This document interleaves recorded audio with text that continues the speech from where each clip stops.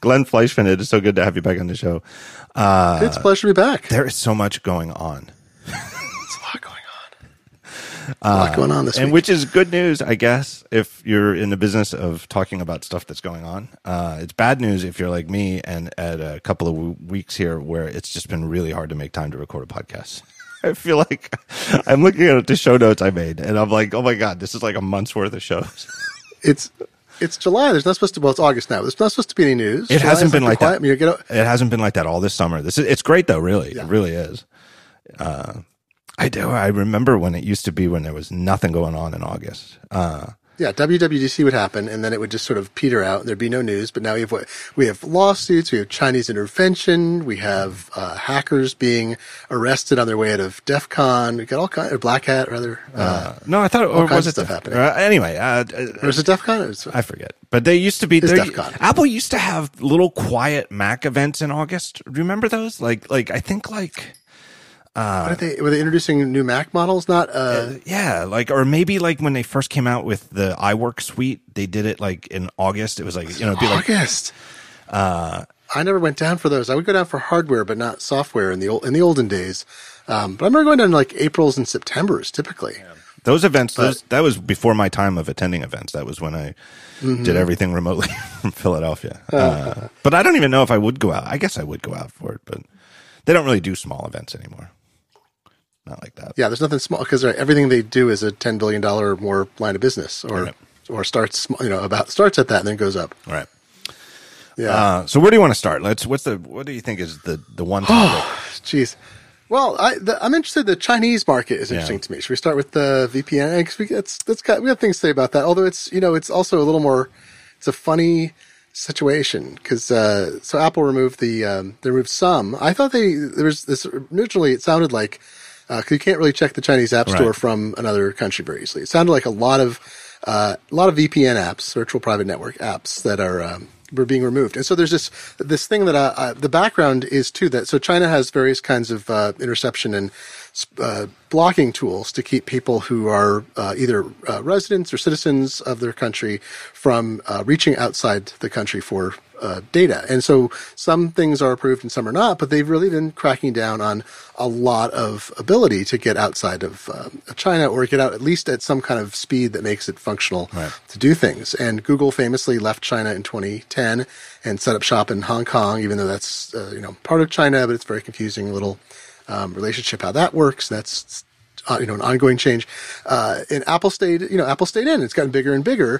But so the Great Firewall of China is an effort by the Chinese government to, so like standard VPNs, my understanding is you can't just sign up for like a regular VPN service, forget the app part and just use it inside China. So the standard protocols are now being broadly blocked. So you have to use a service that does some other kind of tunneling or uses SSL based or some other system that's not just using the old fashioned stuff like IPsec and over L2TP and all that. So that's my understanding. So all these services have thrived because they use different ways, and a lot of them are sold worldwide. So it's not just they're being sold in China. Some are China specific and some are worldwide. And so 3 of them at least have been removed from the App Store by Apple because the Chinese government says they lack the appropriate license that allows them to operate in China. And Apple said hundreds of other VPN apps remain available, including those by companies that are outside China. So the VPN companies themselves are kind of peeved. They made a lot of noise about it, but so it gets the whole question of like what is compliance to local law. So we don't think that this law requiring registration of services and compliance with whatever rules China has that might allow blocking and sniffing and other things, this doesn't comport with our feelings, and it might, not. I'd argue it's probably in violation of the Universal Declaration of Human Rights in terms of freedom of expression and freedom from. Well, and let's just stop it right there things. and admit that whether this particular move is in violation of the Declaration of Human Rights, the People's Republic of China has an awful lot, as official policy, has a lot of policies that are violations of human rights. So, right. Fundamentally, there's not really a question there. This is the thing that frustrates me about that. It is an interesting story. It is absolutely worth noting. It is worth making a stink about. But the the knee-jerk reaction from a ton of people, even after I tried to painstakingly, and this is just feedback from people who read my site, but painstakingly tried to say, hey, you could be upset about this. You can even object to what Apple's done, but you can't just say Apple should have said no and kept the apps in the App Store. Because it's like, I sort of didn't really use the analogy that great, but I said you pull that thread, like, okay, it's just a little thread, which is saying, no, we're not removing any of these apps from the App Store. You can't say Apple should pull that thread without acknowledging that an awful lot of stuff is going to happen after they pull that thread. It isn't something that they can do in isolation and not expect retribution. I mean, my guess is if Apple just said, no, we're keeping these available in the App Store, that the Great Firewall would start blocking the App Store, like, entirely. Right, Apple would very likely have to exit the market. And, right. I mean, Apple, so there's things in China that are official policy, that are promulgated as laws and regulations, and there's things that are informal, and the government demands stuff happens behind the scenes, and it doesn't conform to any process, right? So this, to some extent, you could say is like a promulgated law. Like there's a regulation, you can look it up. They announced they're going to be doing this big enforcement action. So you have to say, then Apple is saying, we are in opposition to a law or regulation in a country in which we're doing business, and we are resisting it without using the channels available to us. Because we don't know, the Chinese legal system is very opaque. We don't know if they've gone through judicial processes, if they've been working through government agencies. I assume they have. I mean, there's no reason for Apple to go like, we'll just remove whatever they say. So I presume they've spent the 6 or 7 months since China said they were going to step up this policy in January. I presume they've been lobbying and just saying, look, what can we do? What can we do to make this happen where we're not creating a in public relations nightmare for everybody? It doesn't become a deal. And, China, I don't think per se cares, the Chinese leadership cares about that part, because it's not something that affects how they, govern the country to worry about the response to it. Right. The question is, should Apple be in China or not? And honestly, and if they're going to sell iPhones and Macs in China, this is the sort of thing that they have to do, because it is compliant. It's complying with the law. I don't think, for example, that Apple is particularly happy about the Amber Alert thing that your iPhone does when it goes off. I don't think they like that sound. I don't think frankly, I don't think it's a good law. I think it's I don't think it's to my knowledge, it's never once helped rescue a child. No, I think it did once. Did it really? I think there was, versus the phone, I believe that some of the alerts that have gone up on like highway signs and through other means, I think that has actually helped track people down. But has it helped to have everybody in a certain area have their cell phone make a terrible noise all at once? So everybody in the north, I got one the other day where it said like Meade, Washington, like just yesterday, the day before. I'm like, Meade is hundreds of miles from here, and I totally get the reasoning behind it. It's not regionalized enough, right? That's the problem. Right. So, but does Apple have a choice in the matter? No. The law says in the United States, if you're going to sell a cell phone, it has to, made after a certain date, it has to do this thing. Mm-hmm. And I think there's a way to turn it off. I'm pretty sure I turned it off on my phone. You can disable it. That's right. Right. But by law though, it has to be on by default. Right. And again, now this is not an issue of human rights. It's not an issue of free speech, but it's just the nature of being a multinational corporation that sells in a bunch of countries is you've got to be compliant with the law in every country you're in. I mean, there's a reason why Apple's legal department is humongous. It's not because Apple has just allowed it to grow into a giant bureaucracy just for the hell of it. It's a hell of a thing. Right. And China is a country where complying with the law is going to involve things that deeply offend, and in my opinion, correctly so, the sensibilities of people in Western civilized democracies. Or democracies anywhere, really.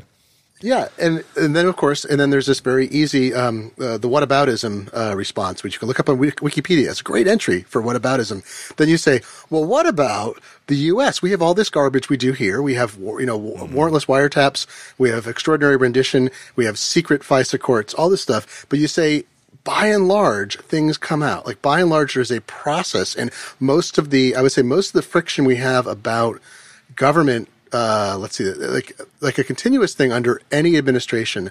I want to say like not most of the friction about government, but one of the big issues about privacy is that so much of what should be subject to due process and constitutional protections seems to have been exempted without any review of the constitutionality, without a good way to overturn that. So you have lots of organizations in the United States working on that. But we have a process. We have courts. We have SCOTUS. We have a thing that we agree as a mechanism. So even when we veer towards something that is anti-constitutional, there should be a way to veer back. And it may take sometimes years or decades for that to happen. But we tend to hew towards upholding constitutional rights, which include upholding, which broadly uphold human rights. And we'd argue maybe that, so that my whataboutism is like, well, okay, we're criticizing China for this, right, but America has all these issues. We have all these things we've done. We've got people in Guantanamo. We've got, trillions of bytes of data being collected every month by people on black budgets who are contractors to the government, sorting through, blah, blah, all this stuff's going on.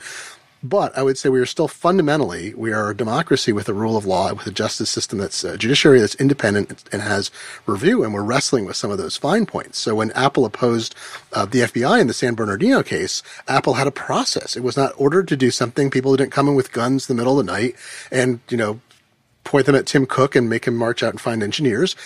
They went through a process. Most of it was public, and the FBI eventually bought tools from hackers to break into the phone and found apparently nothing useful.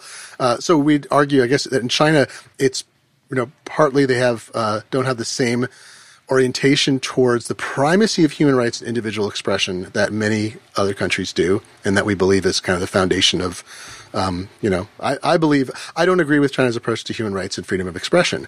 I'm not sure it's a valid, I can't even say I think the approach is a valid one, in terms of how it crushes the human spirit, right? But I can also understand if I step back and say objectively, they have a different orientation to that, and they are a sovereign nation. They've established their sovereignty. And if Apple wants to work in that market, they have to work within the constraints of a system that is not organized in a way to provide this kind of a judicial access and appeals process and transparency to what they do. Yeah. I totally agree. I think the thing that we do as the United States that's most objectionable on that front are those the secret orders. I think you mentioned it, right? The ones where the company, the FISA court things, right? Or there's also legally there's more too. Legally not allowed to notify the person that it's been issued, which is bullshit. That's to me a violation. That is a different thing. Those aren't FISA. Right. That FISA court.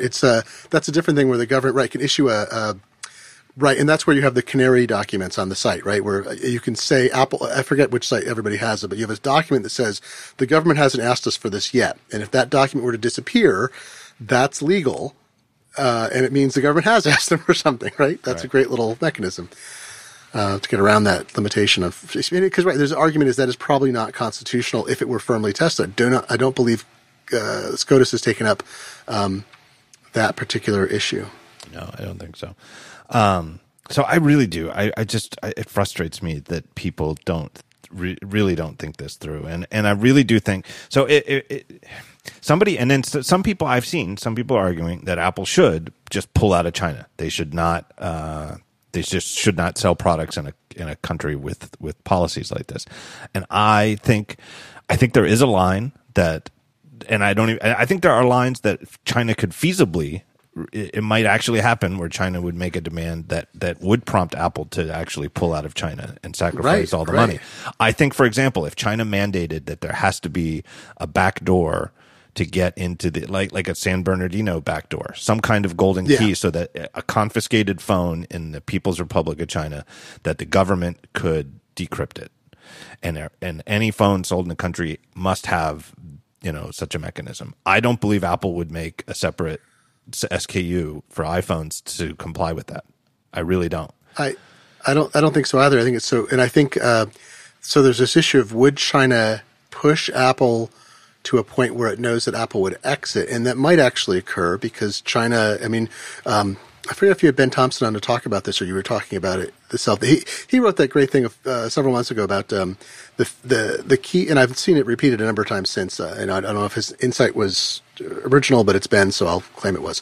That in China, the app has primacy, not the ecosystem, right? So you have WeChat and Alipay and other kinds of things that are app-based, and they work the same across every platform that's available. So you can buy a cheap Linux phone that's not Android even. You can buy an Android phone, whatever, an iPhone, and you're using the apps. And the apps are the thing that are primacy. So this explains there's not as much, even though there was originally very clearly this brand awareness and brand desire for iPhones in China. It sounds like that's faded somewhat, and we can see that in sales and so forth, and that people have now kind of very rapidly switched over to just thinking about the efficacy of the individual apps. So Apple has less of a, I don't know, like when they were selling more devices and were a more critical part of that market, they might have had more leverage. I think this boils down to, would China care if Apple left the market? Would it harm China as a country? Probably not that much, because they have all the alternatives they need. It wouldn't be harming their competitiveness or whatever.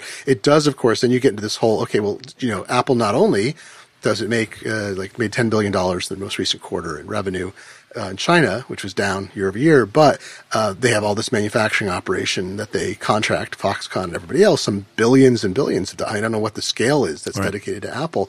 What happens to that? If Apple refuses to obey, does suddenly all those production lines get shut down and they're incapable of making iPhones? I really don't know what would happen there, but the Chinese government is supreme and centralized, and it can do whatever it wants at some level. Right. Apple's relation with China is unique, and the only other country where they have a relationship as unique would be the United States, since their headquarters is here and most of their employees live here. And I would argue that Apple's relationship with the United States, though, it's almost not a relationship, because it's like this is where the roots of the company are. It's like intertwined. Their American identity is almost, you don't even think of them as having a quote relationship with the United States because they're here and that's where their headquarters is.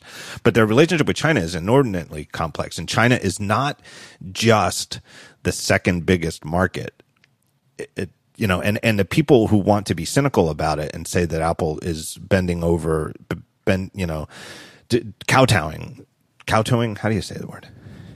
Kowtowing, just because of the money, and that would be true if, let's say, they did all of their manufacturing in Japan, or I don't know, Taiwan's not a good example because it's sort of tied to China. But let's just say that they didn't have any actual manufacturing and assembly footprint in mainland China. Mm-hmm.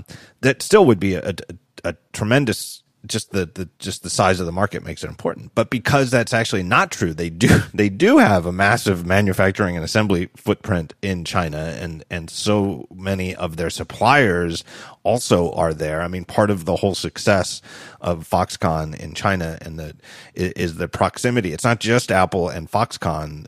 It's the proximity to the companies that drive the trucks in every day with pallets full of, one tiny little thing for the camera, Mm-hmm. It's the proximity to it that also that further tightens, would make it so hard for Apple to move manufacturing somewhere else. And it's, let's face it. So Apple's relationship with China on any of these matters is way more complicated than it would be if they were simply selling products to the people of the country. Yeah, I totally agree with all that. It's that, right, you can't, and I thought Tim Cook expressed the frustration pretty frankly. I was sort of surprised in the analyst call a few days ago. Yes. Where it was, he has to be very careful what he says, but it wasn't what do I want to say? It was balanced, but I thought it was also sort of frank about the fact that they want to engage with what's going on. And if they can't, as we said, they can't just say, no, that's not going to, that's not going to cut anything for them just to say no. But because they don't have the basis under the law or in process to do that.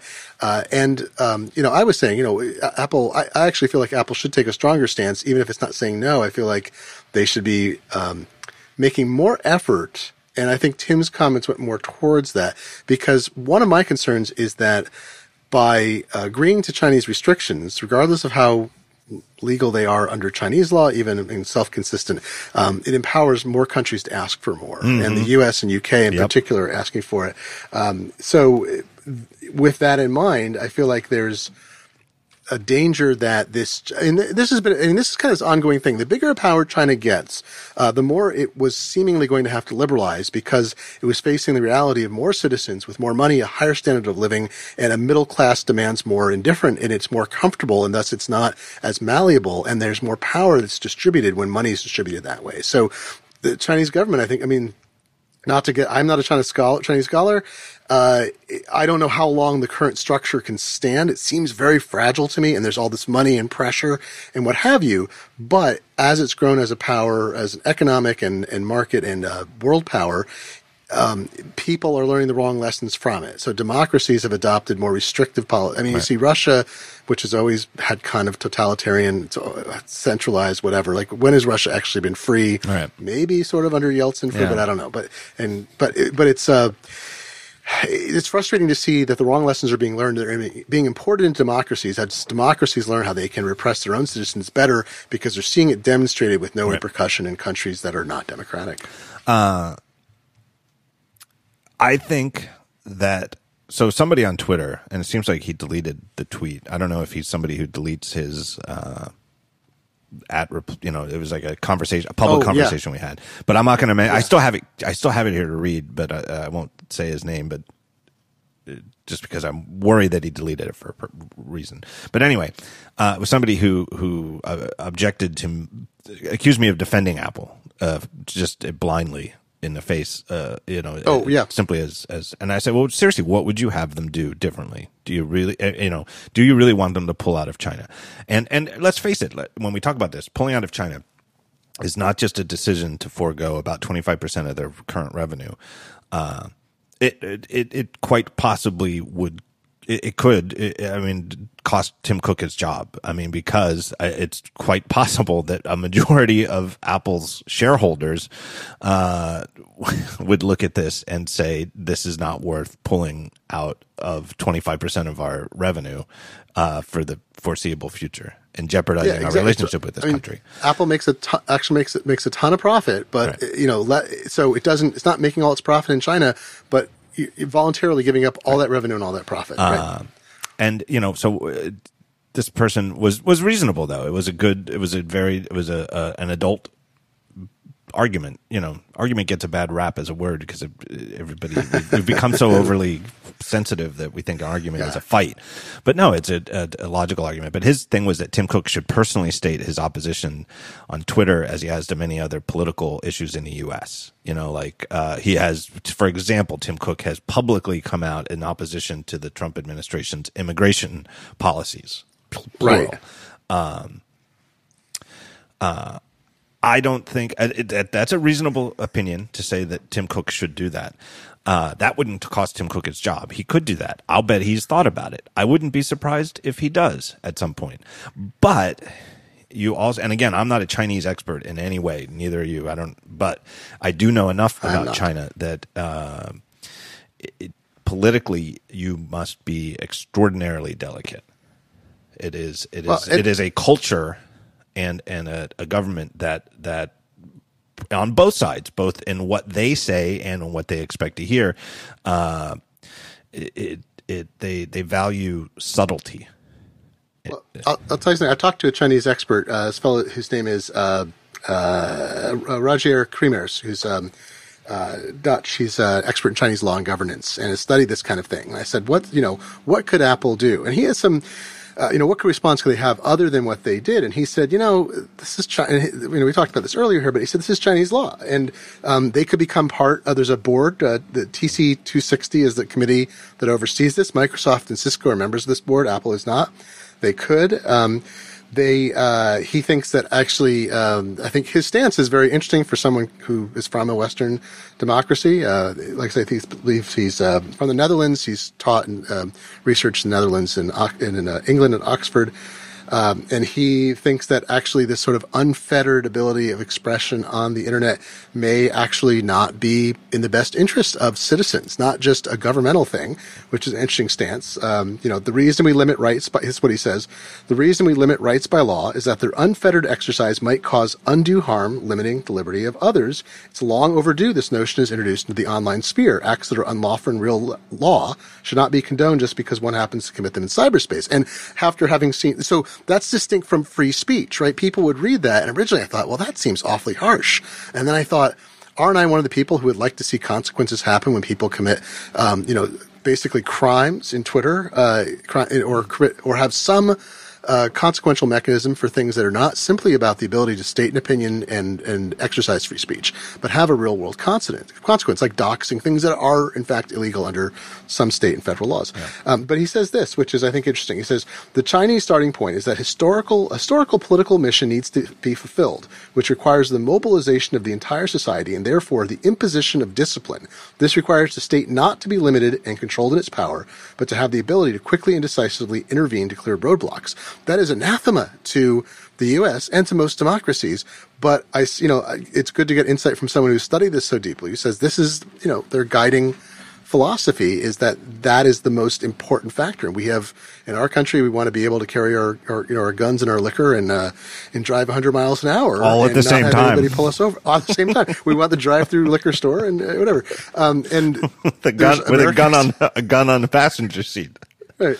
Right, you got broken glass in the back seat with your child sitting in it, no seatbelt, and that's what you want. So, I mean, I'm making a caricature, but it's true is that we favor individual expression, individual rights. There's a primacy of it. It's encoded in the central tenet of our government. And there's various, look, we have a lot of disagreements about what those limits are, but what Rogier's talking about is really that is like some political parts of the political spectrum want to impose more rules in some ways on people's bodies or property, and others want less. And it surprises me sometimes which end of the political spectrum wants government to impose rules on others in those fashions. With China, it's just a much more monolithic, the society becomes paramount, and this ability for us to control things and mobilize all the forces at once and move us forward in a single central direction is the most important thing.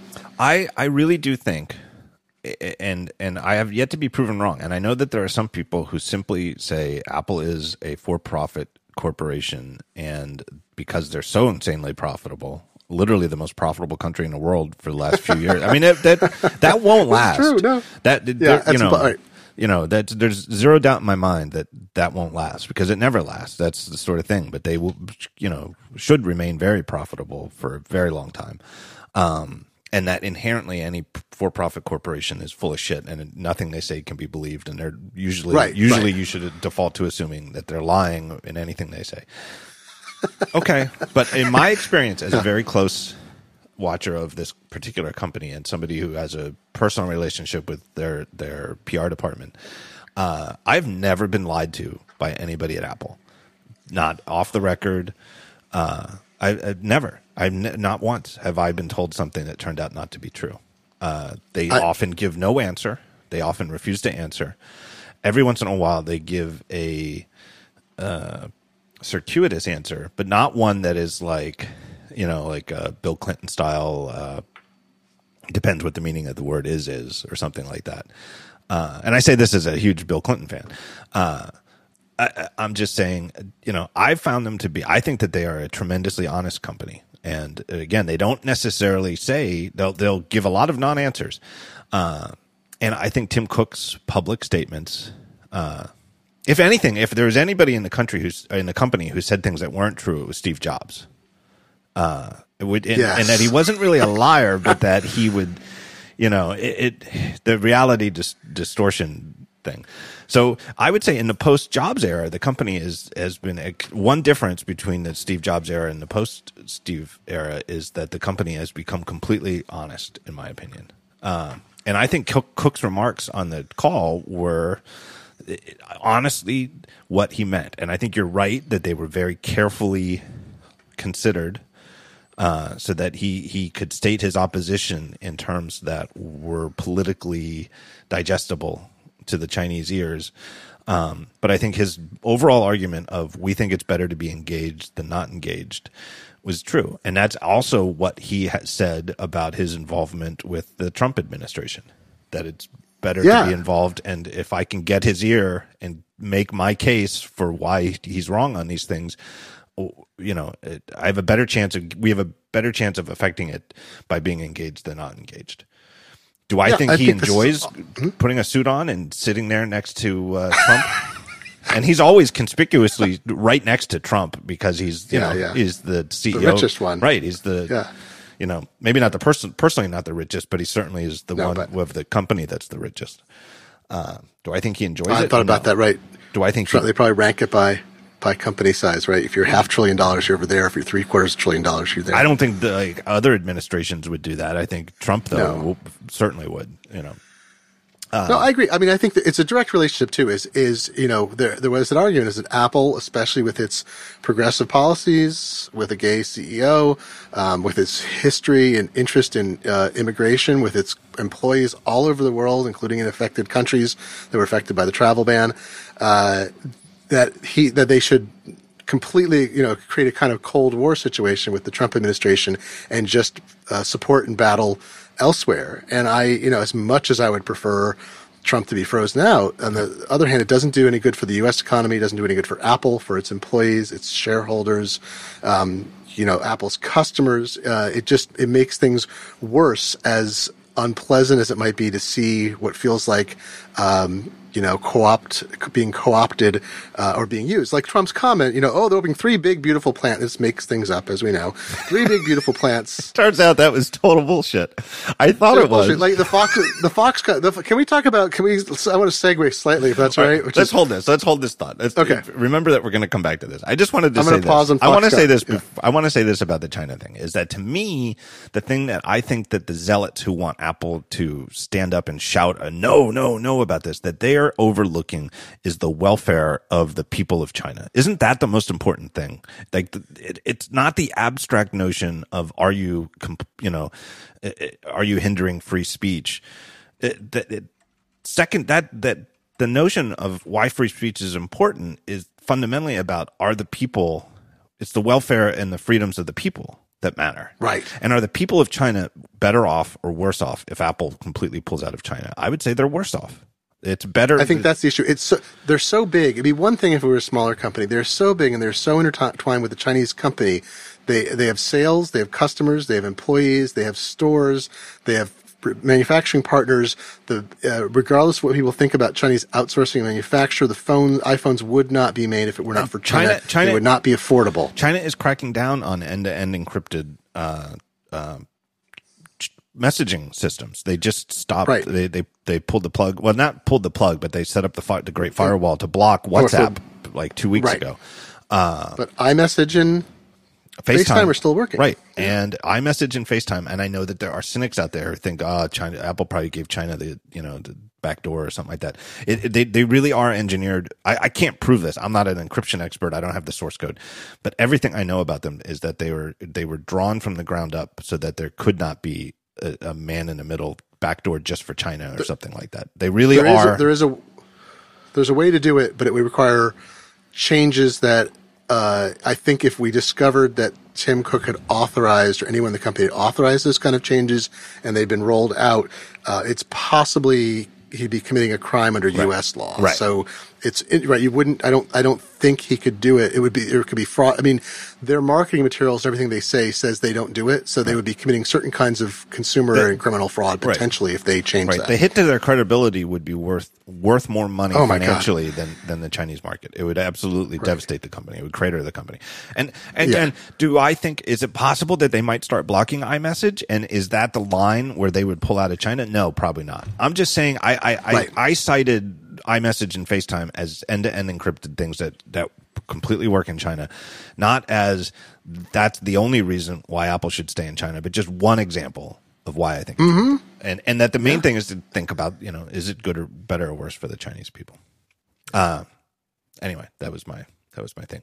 What do you want to talk about? You had a Foxconn idea? Well, I just want to, this is a little bit of a segue, but it's kind of very similar. So, Foxconn, so Trump had that big announcement with Scott Walker in Wisconsin that, hey, I've brokered this deal and Foxconn's coming, even though the deal has been in progress since 2014. Right. And Foxconn's been talking about it. Foxconn is enabling the presidency by allowing these kinds of messages to be said. And, so that's a deal. But so here's the thing that cracks me up is this is the kind of good deal we're getting is that, of course, states, unfortunately, they're actually all competing against each other to lure businesses. And it winds up, Boeing got billions of dollars from my state, Washington State, and then almost immediately started laying people off and restructuring its operations. And there's a lot of anger here about Boeing because of that, because they got, I think, the largest single tax incentive plan, and it was not structured to only be in effect if based on the employment issues. So, they're able to locate new production lines elsewhere.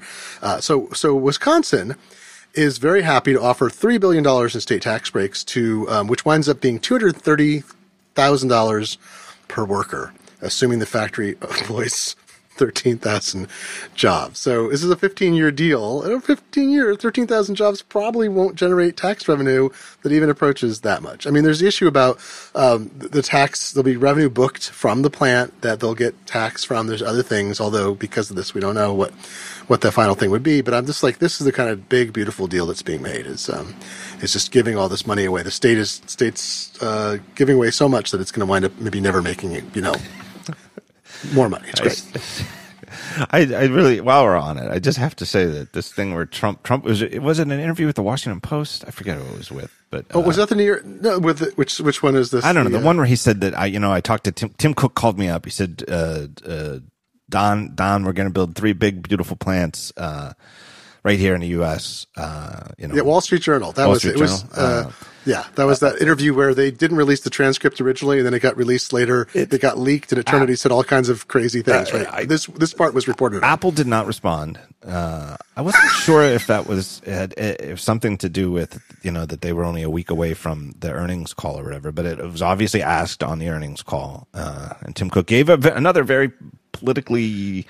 Yeah, it was a very good answer. Well considered it. But the translation is, we have no idea what the fuck he's talking about.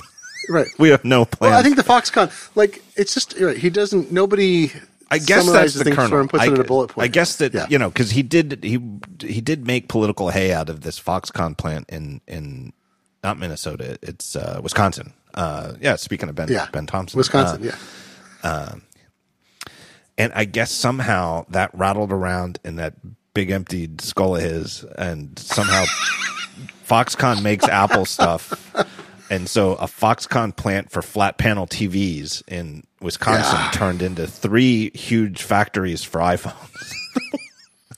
It's great. It literally is the case that Apple hasn't even the flat panels that they're making at this Foxconn plant aren't even part of anything that Apple would use. So they're not even it could obviously change, and perhaps they could start making different types of flat panels there. And Apple obviously makes an awful lot of devices that use displays. So in theory, it's possible that displays made in that facility might end up in Apple products someday, but it's certainly not an Apple plant in any way, shape, or form. No. But the thing I was more excited about is that Cook said they're going to invest all this money in U.S. manufacture, which is great. I think the big story. So here's the big story. I think of the next 10 years is a lot of the thing in China that makes it possible to manufacture goods there very affordably is not just the labor costs, which have been going up steadily. Labor is a tiny, tiny percentage of. At one point, I think it was 1% of the retail price of the iPhone was actual labor to assemble it. And a lot of the times you have chips coming from all over the world. You've got components coming from a bunch of places, but the main stuff is all being made and integrated in China. And it's the locked in value of having all of these different industries that work together, making components all in these, sometimes one city or in one area, that form these close relationships. That's the lock-in advantage they have, but labor is becoming less and less of so, especially as robotic assembly is going to become, even more so than today. But so what I'm interested about is the trend of the next 10 years is how much stuff gets made domestically, whether it's domestically in the U.S. or China for Chinese products for Chinese people, which is a big push China has as well, is trying to make high-tech products and other things that are made in other countries, which still exists in large quantities. Remember, the U.S. is still the number 1, or maybe we're now the number 2 manufacturing economy in the world, right, despite the fact that we've decreased employment in that industry because we're so efficient.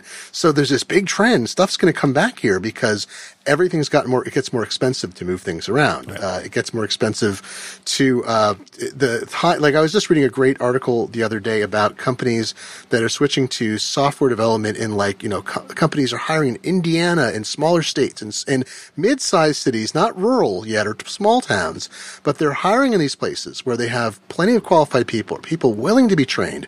They pay them a great salary for the area, but it's a fraction of the salary in Silicon Valley or New York or Seattle. They're in the same time zones or within one time zone that companies are dealing with. They're native English speakers. And as much as I am not making any bias against people who learn English as a second or third or fourth language, because many people communicate perfectly well in those. But when you add all the things up, it's like they're finding, and wages in India have now gone up as well as China. So this article noted that I think wages are now maybe cost half as much on an hourly basis for a programmer in India, but all the things added up make it harder to turn stuff as fast. It puts in enough friction that these companies are now delighted to have people they can call and work with in real time who are like in the culture and in the like regulatory environment, and it's all kind of in the same place. So I think that is exciting to see Apple invest into more of a U.S. manufacturing economy because stuff is coming back, and more of it will as the cost and quality of life improves in developing countries. That's well said. All right, I'm going to take a break here and thank our first sponsor, longtime sponsor of the show, but they're back and they have a new product, so just stay tuned, even if you've heard of it. It's Eero. Eero makes Wi-Fi mesh network equipment for your home. They have a new second generation product, just came out. I really think it might have been even last month. It's brand new. Second generation base station. Looks exactly like the first one, almost. You actually have to turn it upside down and look at the model number to really tell the difference. And they sort of did a little slightly different treatment of the Eero logo on the thing, but it's the same size, same shape. And it can integrate, right? If you already have Eero, you can buy the new stuff. You can buy the new base stations and they hook right into the network. But the new one, they've added a new thing. It's called the Eero Beacon, and it's about half the size. The little Eeros are really, really small, the base stations. But now they have a beacon. And in the original setup, the first gen Eero setup, all of the stations were the same. You'd get these little Apple TV style things. One of them is your main one. You hook it up to your Ethernet for your cable, wherever your internet comes into the house. And then the other ones you put around the house. Well, now they've got this thing, and they were the same. You just pick one to be the main one, hook it up to the internet, and you didn't have to do it. Well, now they have these ones called beacons, and the beacons are half the size. They're smaller. They don't even have a power cord. What you do is you just plug it right into the wall. It's just a little device that plugs in the wall, like a nightlight. Except it actually has a nightlight feature, which is awesome. It's really, really clever.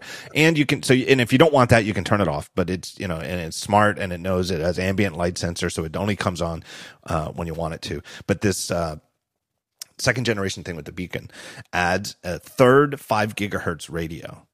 And so the second generation Eero is now tri-band, and it makes it twice as fast as its predecessor. And I had the first gen setup in my house, and it's the fastest Wi-Fi I've ever had in the house. And we have a four-story house.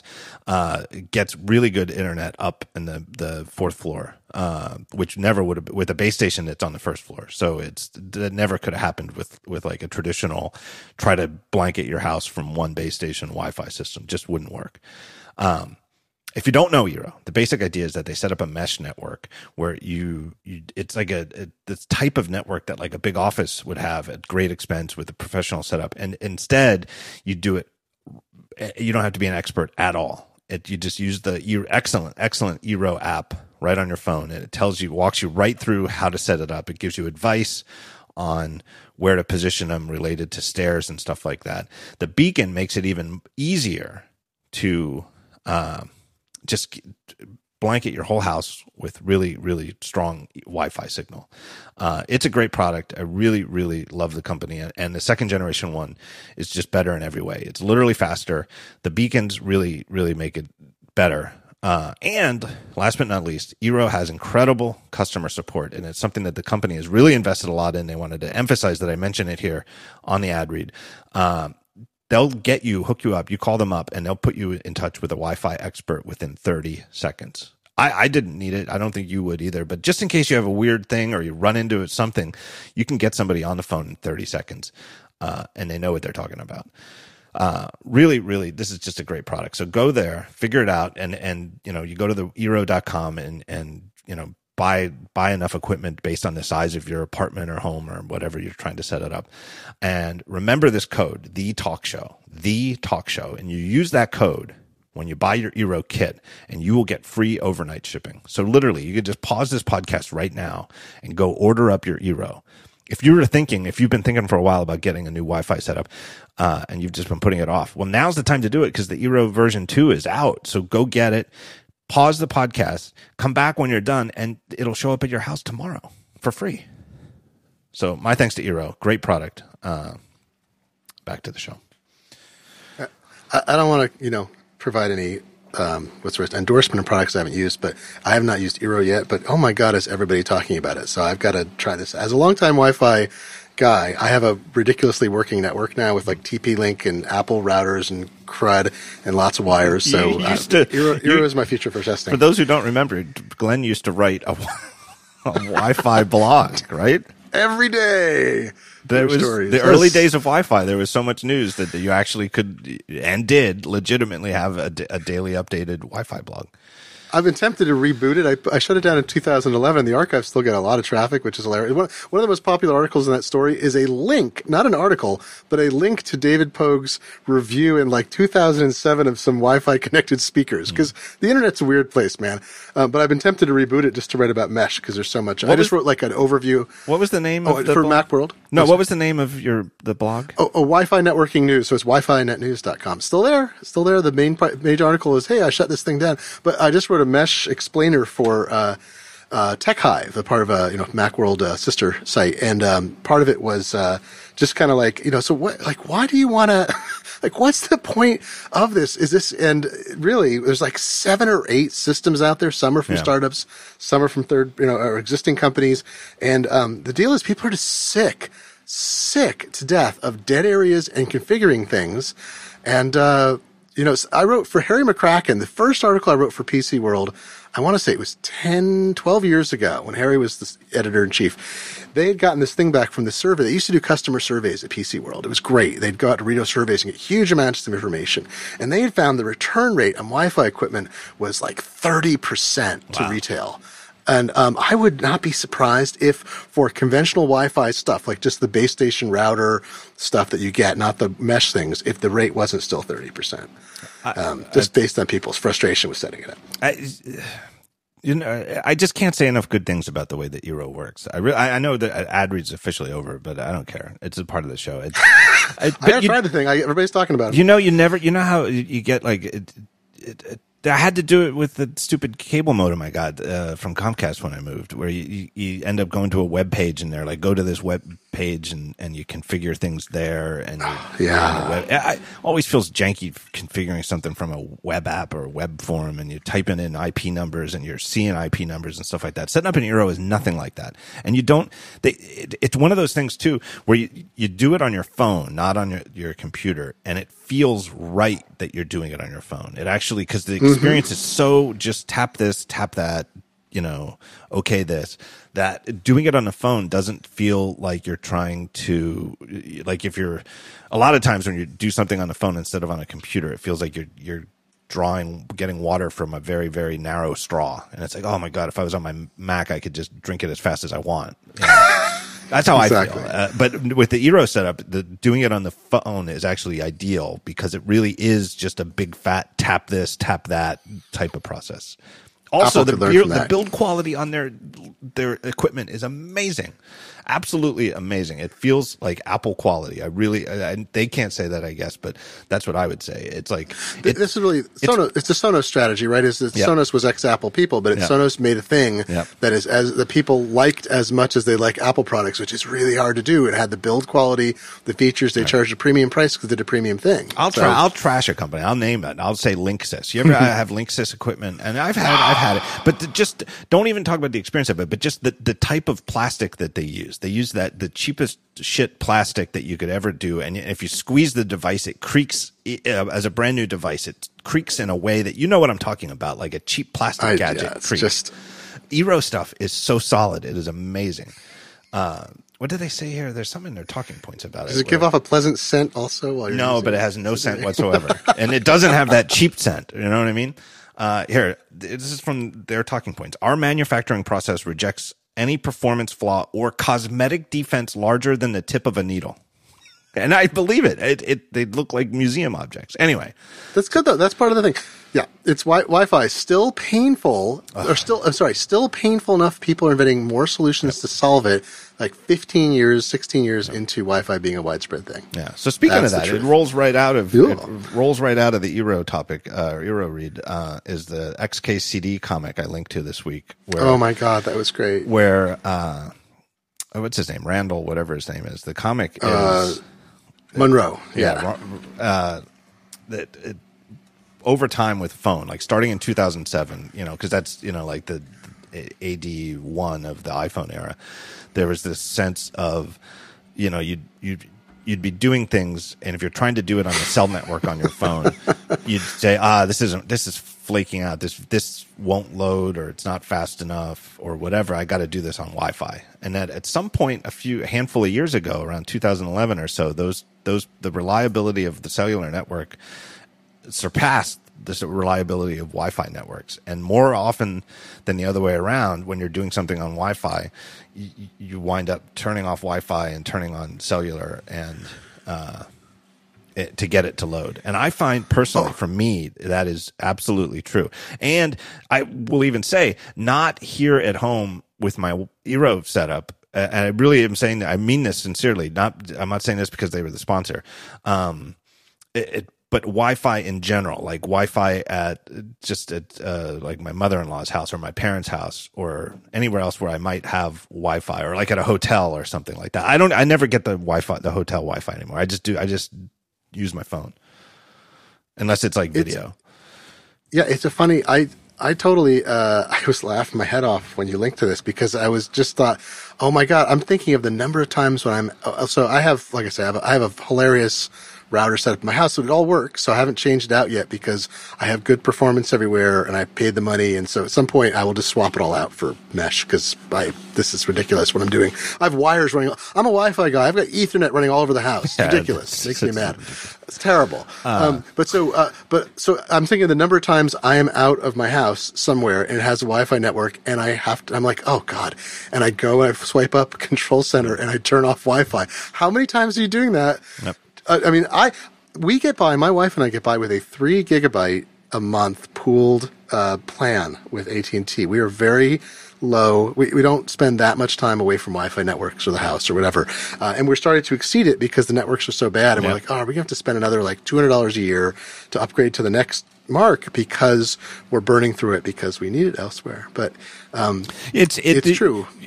Judging by the reaction I got from people, I got a whole bunch of, yes, that's amazing. I never really thought of it. And I have to admit, until I saw that comic, I never really thought about it, because my first impression, and I think this is true in so many ways psychologically. And it's, for example, just one that everybody who listens to this show is familiar with.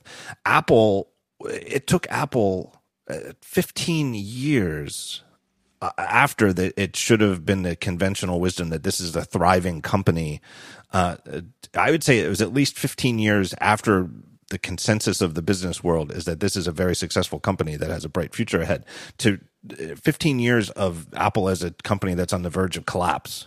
Because they were on the verge of collapse, and in 1997, and they were on really shaky ground.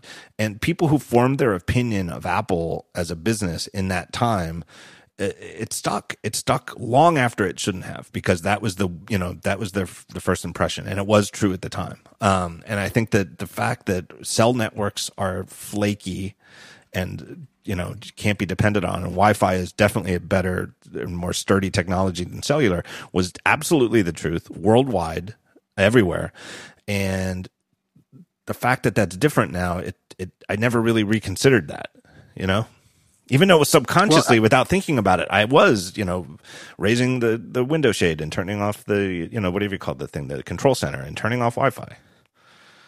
No, I had the same reaction for a long time. I was a big fan of LTE when it started rolling out, and we got it here in Seattle reasonably early, feels like. And you could, the first time I was testing it, I was like, wow, I'm actually getting, I forget what the first thing I tested was, like 20 megabits per second or 10. It was something outrageous compared to 3G, even HSDPA plus or whatever it was at the time. That was the big thing. It was like, all right, this is really great. And we're at the bottom of LTE. Like, we're still in the US, we're still, it's not that other countries are that far ahead, but the general LTE flavor that's being deployed or that's deployed everywhere is really still the bottom. Like, we're going to, just like with Wi-Fi where we started at 11 megabits per second, but it was much lower. And then we went up to 54 and higher.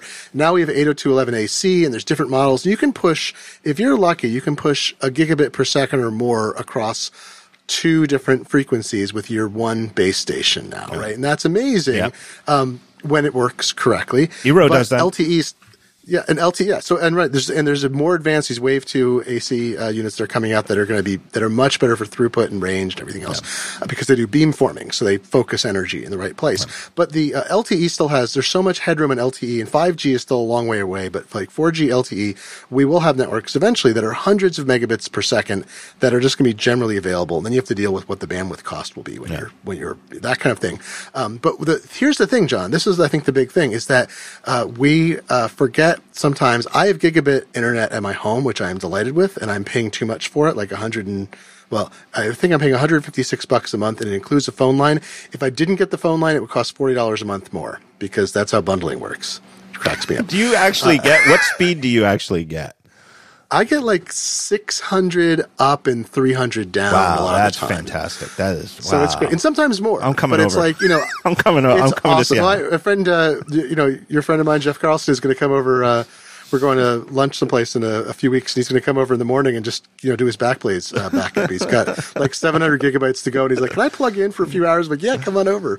Use some of my untapped bandwidth. But most people in the country, so I think the average bandwidth, I just found a number from last year, but it's like 50 megabit per second downstream is now the average. That's because there is more gigabit and 100 megabit per second internet being pushed out.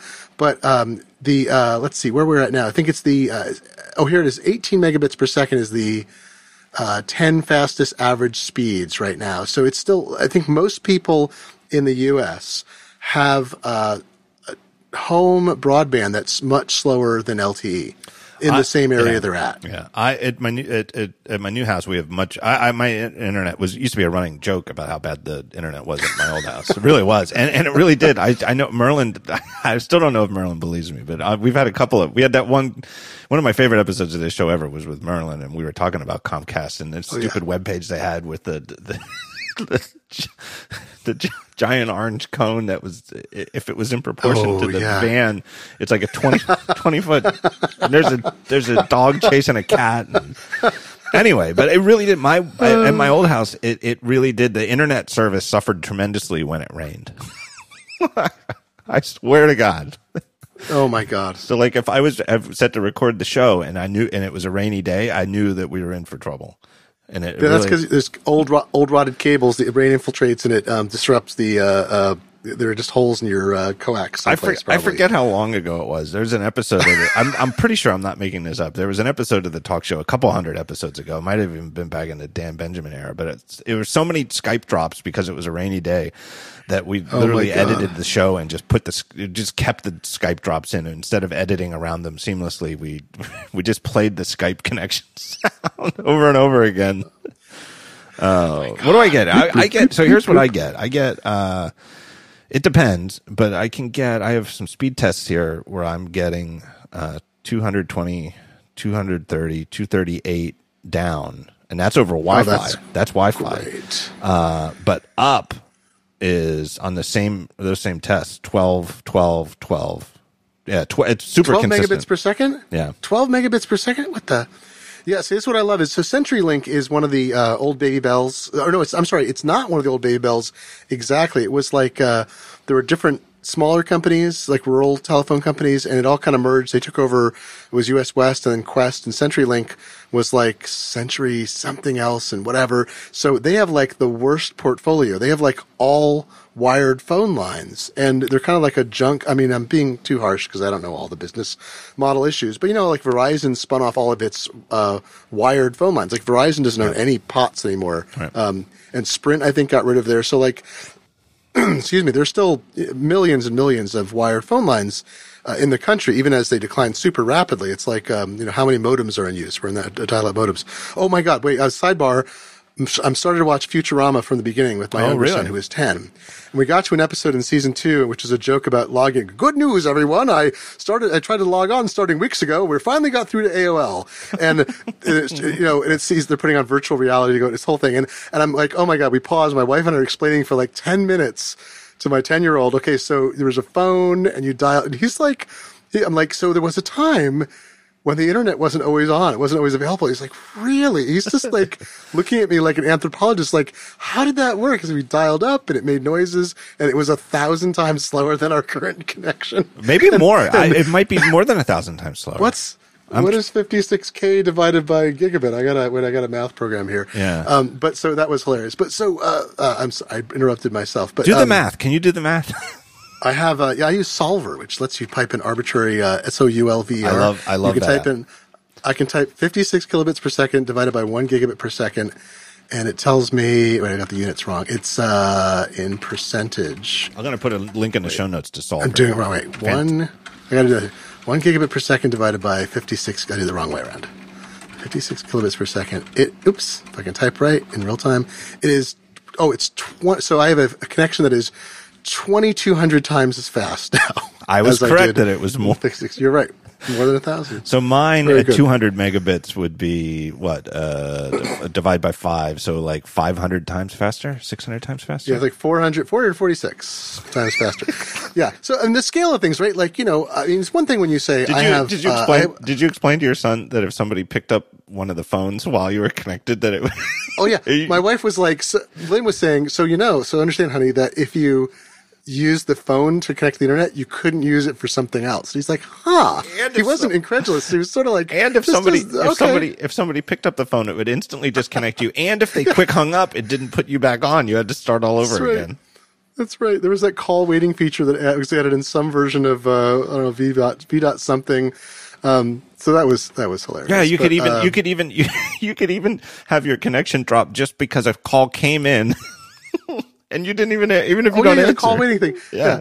Oh, I know what it is. So CenturyLink, so this is the thing. The reason we have gigabit internet in Seattle by our phone company is that they are desperately trying to, they're putting in fiber as fast as they can possibly string it up in order to replace the income that they're losing much more rapidly. So what I'm hoping, I assume, and this is probably rude of me because, I don't know, it's a company. I assume at some point, CenturyLink will be unable to sustain their business model and I will have to switch to Comcast, which now has something comparable that's cheaper but has its limits. So I have uncapped internet. When I switched over to Backblaze, a while ago now, I switched over and I had 1.2 terabytes to upload. I think it uploaded in like a day or something, like a day and a half. It was ridiculous. I set it to 10 concurrent threads. It's like, you're uploading at 500 megabits per second. I'm like, right on. And I had my whole, life back up there. So that's crazy. I know. And so I'm paying through the nose for it, but as a home worker and as what I need, I could have saved money and got 100 megabit per second I would spend it if I could. We don't have as far as I know, what I have is the fastest internet that I could possibly get in Philadelphia because it'll keep changing though. Yeah. Home of former Adelphia Comcast headquarters, right? No, they're still there. They have they're building a new tower 1 block over. They've the two. Yeah. So you got two biggest skyscrapers in town. Welcome to cable town.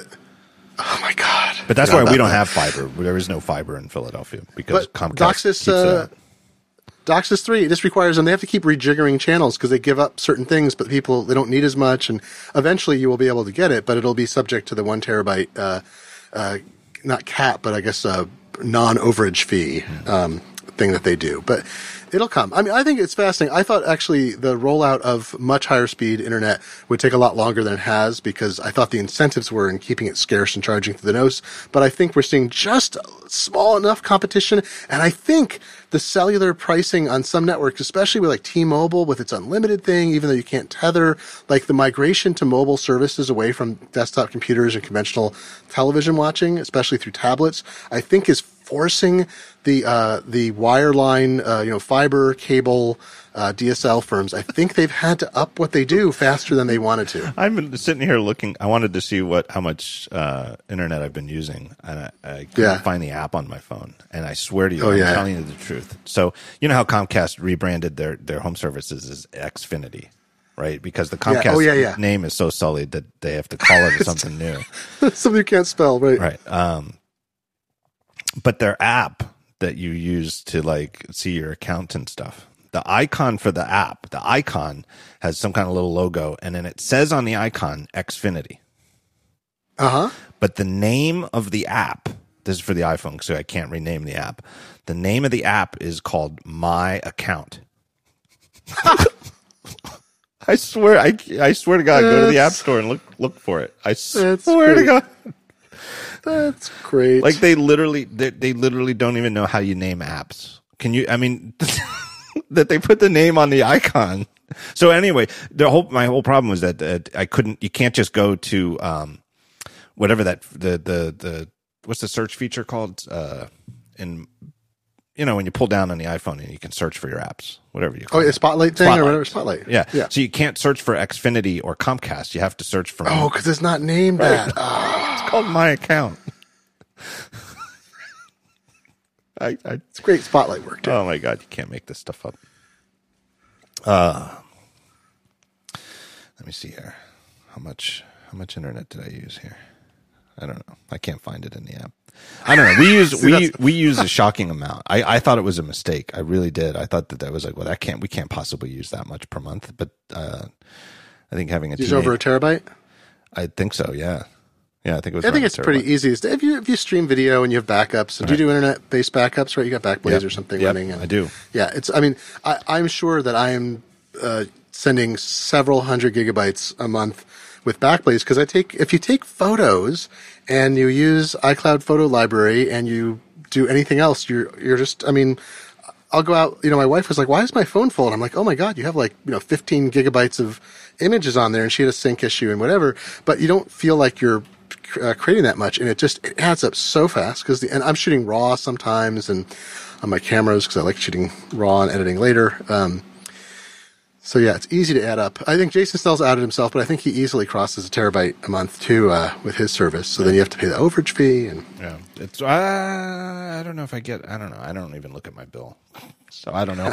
I don't know if they're hitting me with overage fees or not. I just have auto pay on and just pay it. They're charging you for a modem you didn't rent 15 years ago, probably. No, I finally. You know what? It was great. That was one of the good things about moving is that we finally got rid of it. We like canceled the old account, and so any kind of thing in the back of my head that was like a nagging, like, am I paying for like some goofy, like you said, like a modem 10 years ago or whatever? I know that I'm not. So like I have a good, whatever you want to call it, a clean. Yeah. I was gonna say conscience. Yeah, they charged me. When I had business service for obscure reasons because I moved. They wanted to charge me. They have a 75% cancellation fee for your entire contract if you if you cancel business service within the term, which should be illegal and somehow is not, because it's ridiculous. So I moved from a business location to my home, and I kept the business service, and they absorbed all the costs, which was nice. And eventually, I switched to what I have now. They'd started charging $5 a month for a modem because you couldn't get like an over-the-counter one that worked with their business flavor, which was fine. Then at some point, they upped the rate to like $13 a month, and the modems were like $50. So I finally realized this and canceled it. Then they just keep charging me, and every month I'd be like, "You're charging me again." They're like, "Oh, we'll take that off." And then like at some point I got somebody who's like, "Oh, this is ridiculous." I mean, I got someone actually at Comcast who thought it was ridiculous that I had to be working that hard to get it off. Like somebody must have been new, right. And they even think they gave me a credit. Even like they pulled it off and it never got charged again, and I got like $20 credit because it's such a hassle. But that's the business model, and that person didn't know; they weren't trained yet. I was flashing back on the Ryan Block call with Comcast. I can't find my usage. I have no idea. This is the perfect Comcast and Xfinity experience. Oh, here it is. Data usage. Yeah, here we go. Yeah. Data usage overview. 95 gigabytes used this month, and that's okay. That's August. We're 3 days in as we record this. 2.5 days in. Right. So. That's good. That's all right. That's what it's there for, to use it. Right. I am getting. So what they promised me is 200 megabits down and 10 megabits up. So the 12 megabits up that I'm seeing over Wi-Fi is actually more than they promised. But oh my God, not great. It's Cable Town. Wait till you get better someday.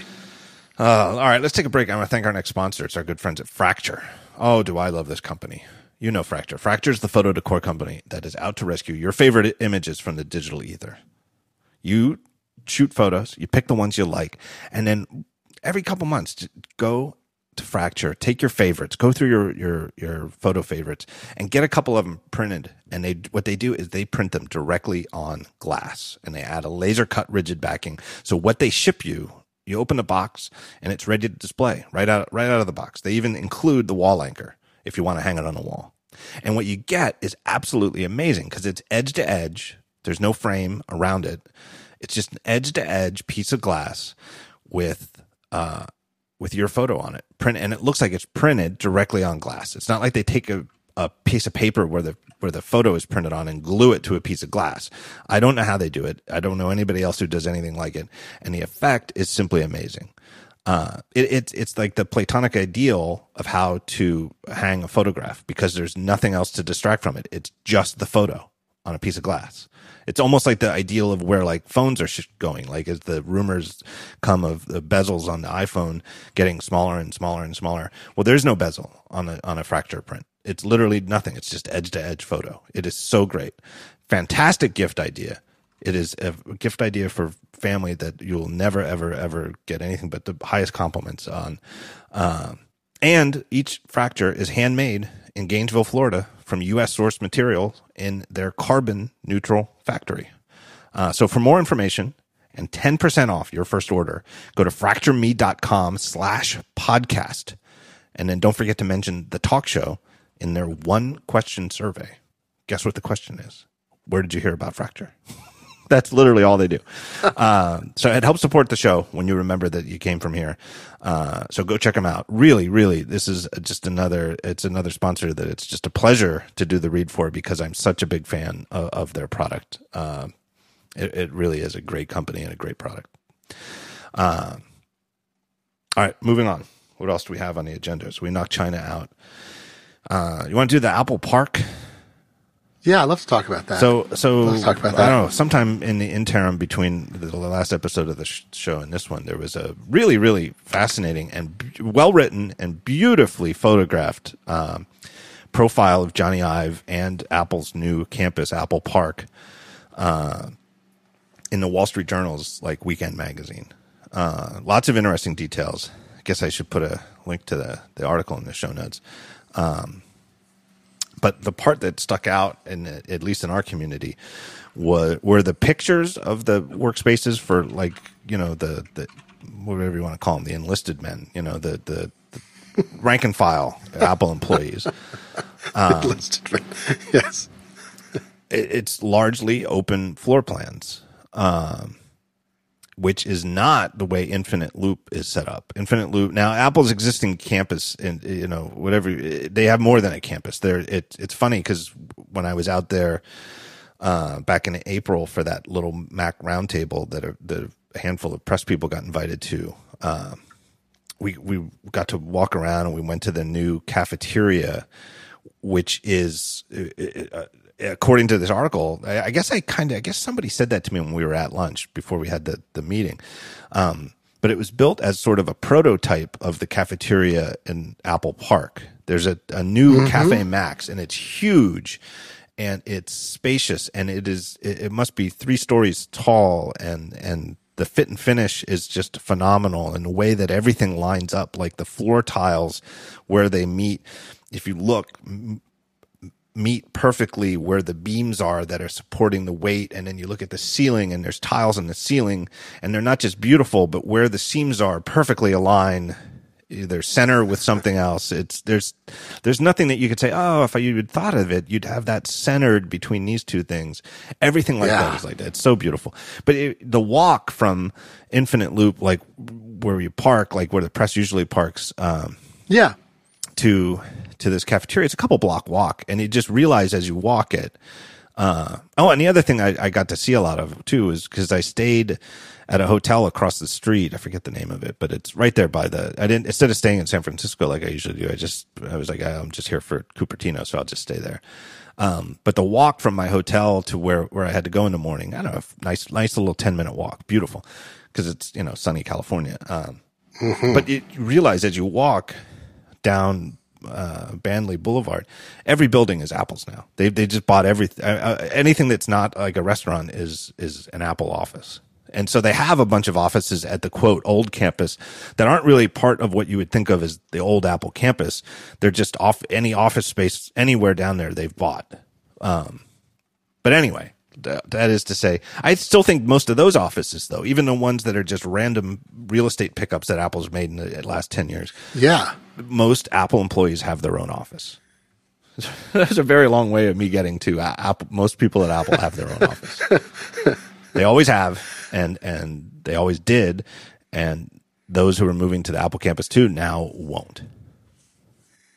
I'm shocked by it because it's not like Apple is run by a bunch of managers who are disconnected from what they do, right? This is, I try not to say if Steve Jobs were alive, X, and I feel like this is one of those things I'm baffled by because I don't think Apple is confused internally about how people work best. I wonder about they have their own history. I wonder about that though, because it seems like Jobs really was deeply, they had the spaceship to, famously his last public appearance was before the Cupertino City Council to pitch this thing, and they had drawings of it.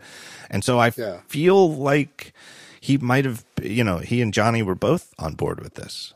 I guess, but there's decades of really good research about productivity. People were throwing up studies left and right because it's like we all have our own anecdotal experience, and anybody who's a programmer or writer, I would say virtually, can I say like 100% of people that's probably not 100%, but I don't know anybody who's a programmer or writer. And I'm not disparaging people in other professions, but I know specifically where your job is to stare at words and type on a screen and maintain a state of flow with that. You're not on the phone all the time, where if you're on the phone, you also need privacy and whatever, but you're not on the phone all the time. You're not walking around. You're not constantly in meetings with other people. Your job is as much of it as you can maintain is a relationship with that screen, right? Is what you're doing. I don't know anybody who wants to be in a place where people are walking around them. They want a place where they can close a door and have as little visual disruption as possible, as well as oral disruption. So I can't imagine talking to any 10 people in Apple who did those jobs and any 10 of them saying, yeah, that'd be great. I'd love to be in a place where I have to wear headphones all the time and I have to almost wear blinders to keep, from being disrupted by people walking by. And they're not doing it because they're cheaping out. There's nothing about this. No. There's nothing about this project that is about being cheap. It is like an Apple product, and like any Johnny Ive obsession, it is about, maybe not quite spare no expense, but it is, spare little expense at making it exactly what they want.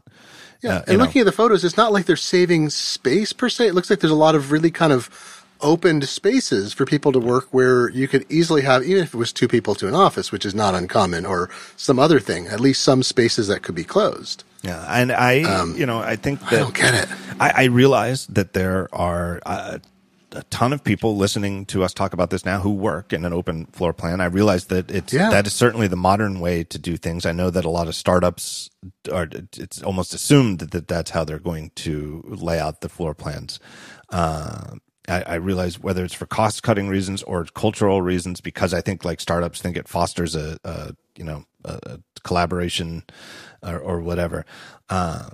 The difference is that Apple already has a culture and a company culture, right? And it also is sort of self-selecting, where if you are if you're a software engineer and and you like having an office, that might be one of the reasons you went to work for Apple in the first place. I don't know. I find this very, very, to me, alarming. I honestly feel like and I've been saying for years. And I always link, I have to give him credit. Like Guy English had a blog post. Oh man, it might've been, I don't know if it was right before or after Steve Jobs died, but it was right around that time. And just like, what's the biggest thing that Apple should be worried about? And his take was number one is talent retention. The single biggest single biggest threat and concern for Apple as a company is talent retention. And that, this was written, he wrote it at a point where the iPhone was clearly it was on that trajectory where you could see what a sensation, it was going to be for years to come. And obviously was built by a fantastic army of employees, designers, hardware engineers, software engineers. But that having, that's a conquered thing. And that the type of people who can make, a world where everybody has a flip phone to create the iPhone, those type of people are drawn to new things. Let's tackle the next amazing new thing, not keep making the best, the new 10th iPhone. Not to, and obviously there's a ton of interest. We might, if we have time, we might even get to talk about it. There's a ton of interest in the 10th iPhone. But it's, you could lose those people if they're bored, and there's all sorts of other reasons that people might leave companies, is that there's other thriving companies in the area that might offer them more money, et cetera, et cetera. So there's, we could spend a whole show listing the reasons, that the challenges that Apple has at, retaining the talent they have. Where they work, your work environment is absolutely huge. Because it's every day. It's all day, every day. It's one of the biggest, to me, it's one of the biggest things possible. And think about the people who work at Apple. It's not just like any random, if they have 10,000 software engineers. Well, it's not just any random 10,000 software engineers from the area. It's a self-selecting group of the sort of people who care about the things that Apple cares about, which is like, how nice is this? Is this, is this app nice to look at? Is the user interface logical? Apple draws people who care about those things, and it's good for Apple that they do, because then it reinforces, when the quality of your app or the design of your app draws engineers who are interested in designing nice apps, it makes the apps even better, right? Well, one of the things that people who care about stuff like that care about is they care about like their work environment. I mean, I know that there are people, I got email from them when I wrote about this, that there are people who are like, I work in an open office and I don't really like it. I'd love to have my own office, but I don't care. It's all right. I put headphones on and I don't care. Although, some of the open offices, I mean, the one advantage of cubicle farms is that you lose some of the visual clutter and some of the noise clutter too. So if you're literally in an open office, and I've seen, I think Wired, when they published that big thing of the $3 million office space they opened that looked like it was for a photo shoot a few years ago, that editor has since left, and they were laying people off after that. It's great. It was great optics. Anyway, that space had a lot of spaces that looked intolerable to me because, you're just, you're going to be cheek to jowl with other people. You're just sitting at like long tables and things. And I see some of that in some of the Apple photos too, where you're just going to be like among people. Yeah. It's not even a cubicle. It's like No, cubicle would offend Johnny's sensibilities. I have a funny story that's like, it's an anecdote that I would relate to this, which is, my, grandfather, one of my grandfather's first cousins, so my first cousin twice removed, was the second chair oboist in the New York Philharmonic for many decades. And, he came through, when I was growing up in Eugene, Oregon, the New York Philharmonic came through Eugene, Oregon. We had this beautiful new convention or concert hall, and the local boosting group managed to book them. And so we got to hear him play and spend some time with him. And he said, I love your hall so much. I can hear every other instrument. He said, Avery Fisher Hall, which is the famous hall that was built for the Philharmonic, was originally called Philharmonic Hall. It's built in I was looking this up. It's built in 1962. He said, we were on tour when they were interviewing the architect who was building the hall, and he said, wood is an overrated material for concert halls. So we said, oh no. And we get back there and we play in the hall and it's terrible. It's so dead you can't hear people 2 people away. And I found an article from 1974. I just searched on Avery Fisher Hall. 1974, this article in the New York Times is discussing what a disaster this space is. And they made some changes over the years, whatever. But he said, we know there's concrete in the floor. They swear there isn't. It took many years. I think it was only 10 years ago. They were renovating the hall, maybe 15. They discovered there was concrete under the stage. They had been told there was no concrete. They pulled it out, and the hall's acoustics changed. And I was like, there's such a perfect example. Yeah. We're going to make a beautiful new conference hall. It's specifically designed, and you're telling the people who know what they need, no. You don't need to hear, wood is an overrated material for acoustical properties. Like, So there's, I feel like I'm hearing that story right now. I got tons of feedback from Apple employees who either read my site or maybe listen to the show. Yeah. And if any of you are out there and have an opinion on this, I would love to hear from you. And you can trust me. There's not one. I am proud to say that there's not one person who's ever told me anything in confidence that might harm their job if I publicize it or whatever. Not one person has ever told me anything in confidence that they have come to regret telling me. I know how to keep my mouth shut. So anyway, if any of you at Apple have interesting stories to tell about this open office space, I'm all ears. I'm particularly interested if Apple did, because Apple famously doesn't do focus groups for its products. Did they have stakeholder meetings with programmers and marketing or whatever to ask them what they wanted from a space? I'm guessing not. Here's a story I heard that I cannot confirm because it was third hand. So I cannot confirm it. It could be totally false, but it sounds true to me, and I think it would be easily checked because it's if it's true, there people will know about this. But I heard that when the floor plans were announced, that there was either a meeting or however it got, where Johnny Cerrugi's team, that he's in charge of Apple Silicon, the A10, the A11. All of their custom silicon, obviously a very successful group at Apple and a large and growing one with a lot on their shoulders. When he was shown the floor plans, he was more or less just, fuck that, fuck you, fuck this is bullshit. Oh my God. And they built his team their own building off to the side on the campus. So they're not even, my God. Not only are they're not going along with the open floor plans, but that Cerrugi's team is in their own building. And they might, maybe internally they're saying it's for security or that it's, that they're just off, that there's a logical reason for it. But, my understanding is that the building was built because, Cerrugi was like, fuck this, my team isn't working like this. Don't I remember too that isn't the spaceship is already totally outstripped, right? Like they built it, they already have more people. Yeah. So that's going to be a fraction of the. Can I talk about Amazon for a second? This will sound like a segue or whatever, but it's really about this.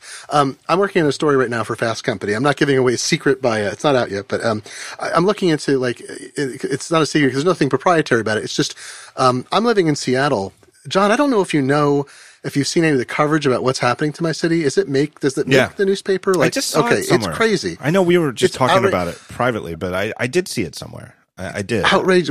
We have more cranes. We have almost twice as many cranes in our skyline right now in the city as Los Angeles, which has 6 times the area of Seattle. We have higher percentage of open jobs in software and related fields than Silicon Valley. We have we have the richest or second richest, we have the first and second richest people in the world in our area. Right. We have that would be Jeff Bezos and Bill Gates in that order. Yeah, they're competing, right? Except I think it shifted back. Like they lost a buck. It ebbs and flows by Microsoft and Amazon stock price. We have so much construction going on. So we had this minimum wage debate, and we got a socialist on the city council, and she is a firebrand, and she reignited this thing in our liberal progressive town, which is very proud of itself for being liberal progressive. And but hey, wages. And they're like, no, we don't want to rock the boat, no honor buck. She comes in, she makes this her thing, and then everybody takes it up because they don't want to be left behind. We are on track. We have a $15 an hour minimum wage if you're a large employer, 500 or more employees, and you don't pay towards medical benefits. And if you're a small employer and do, it's 11. We're on track. We have a staggered introduction. So, and it's inflation based. So it's going to keep going up. In a few years, it's going to be like $18 an hour. It's going to keep going up from there. And everyone predicted doom and despair. All the restaurants would close, whatever. We have more restaurants now, more openings. All the restaurateurs who threatened to leave have opened more off. It's hilarious. We have a shortage of short order cooks. We're becoming Aspen in terms of people being able to live in the city affordably and work in the city, even though the wages have gone up. The $15 an hour is a starting point for these larger companies, and you can be like a bottle washer and you can get a rate of $16, $17, $18 an hour. So we're in the middle of this weird, crazy, overwhelming prosperity. Our housing prices went up by more in the last period of time, like 18% versus like 5% nationwide. Like everything is out of control here. And Amazon, and I say this with all happiness too, Amazon is they have 2 giant buildings downtown. They built the signature biosphere thing that's actually, I was appalled by when I first saw the plans. It's actually really cool. I've been letterpress printing a book at a school that is like 2 blocks from the Amazon headquarters, and they're building a third big tower. They have like 30-something buildings. Amazon is leasing almost 17% of all office space in Seattle right now, of all office space, not just downtown. That's stunning. The whole pace, they have 8 million square feet, and they're on track to like 10 in a couple years. They have 10,000 open jobs I think that's just like white collar jobs, not including, just in our state. I think mostly downtown. So the pace, it's just unbelievable. But the most interesting thing to me is they chose to stay downtown. They were kind of always around there. Like Jeff founded the business in his garage in Bellevue, which is on the east side, not Seattle proper, and that was just a temporary thing. But then they had an office down south of what used to be the Kingdom. We still call it Soto, next to Pecos Pit, the best barbecue in Seattle. Then they were in the beautiful heroin district of Seattle. It's when I worked there for about 6 months, 11 years ago. We were across the street from the methadone clinic, and then they moved to the Lex Luthor building on the hill. Is the tallest building or the highest point in Seattle with a giant building on it. It's an old medical center. They leased the whole thing and they immediately outstripped that. Then they started they started leasing all these Paul Allen buildings, and then they have all this stuff built. So Vulcan and some other Vulcan is Paul Allen's real estate company.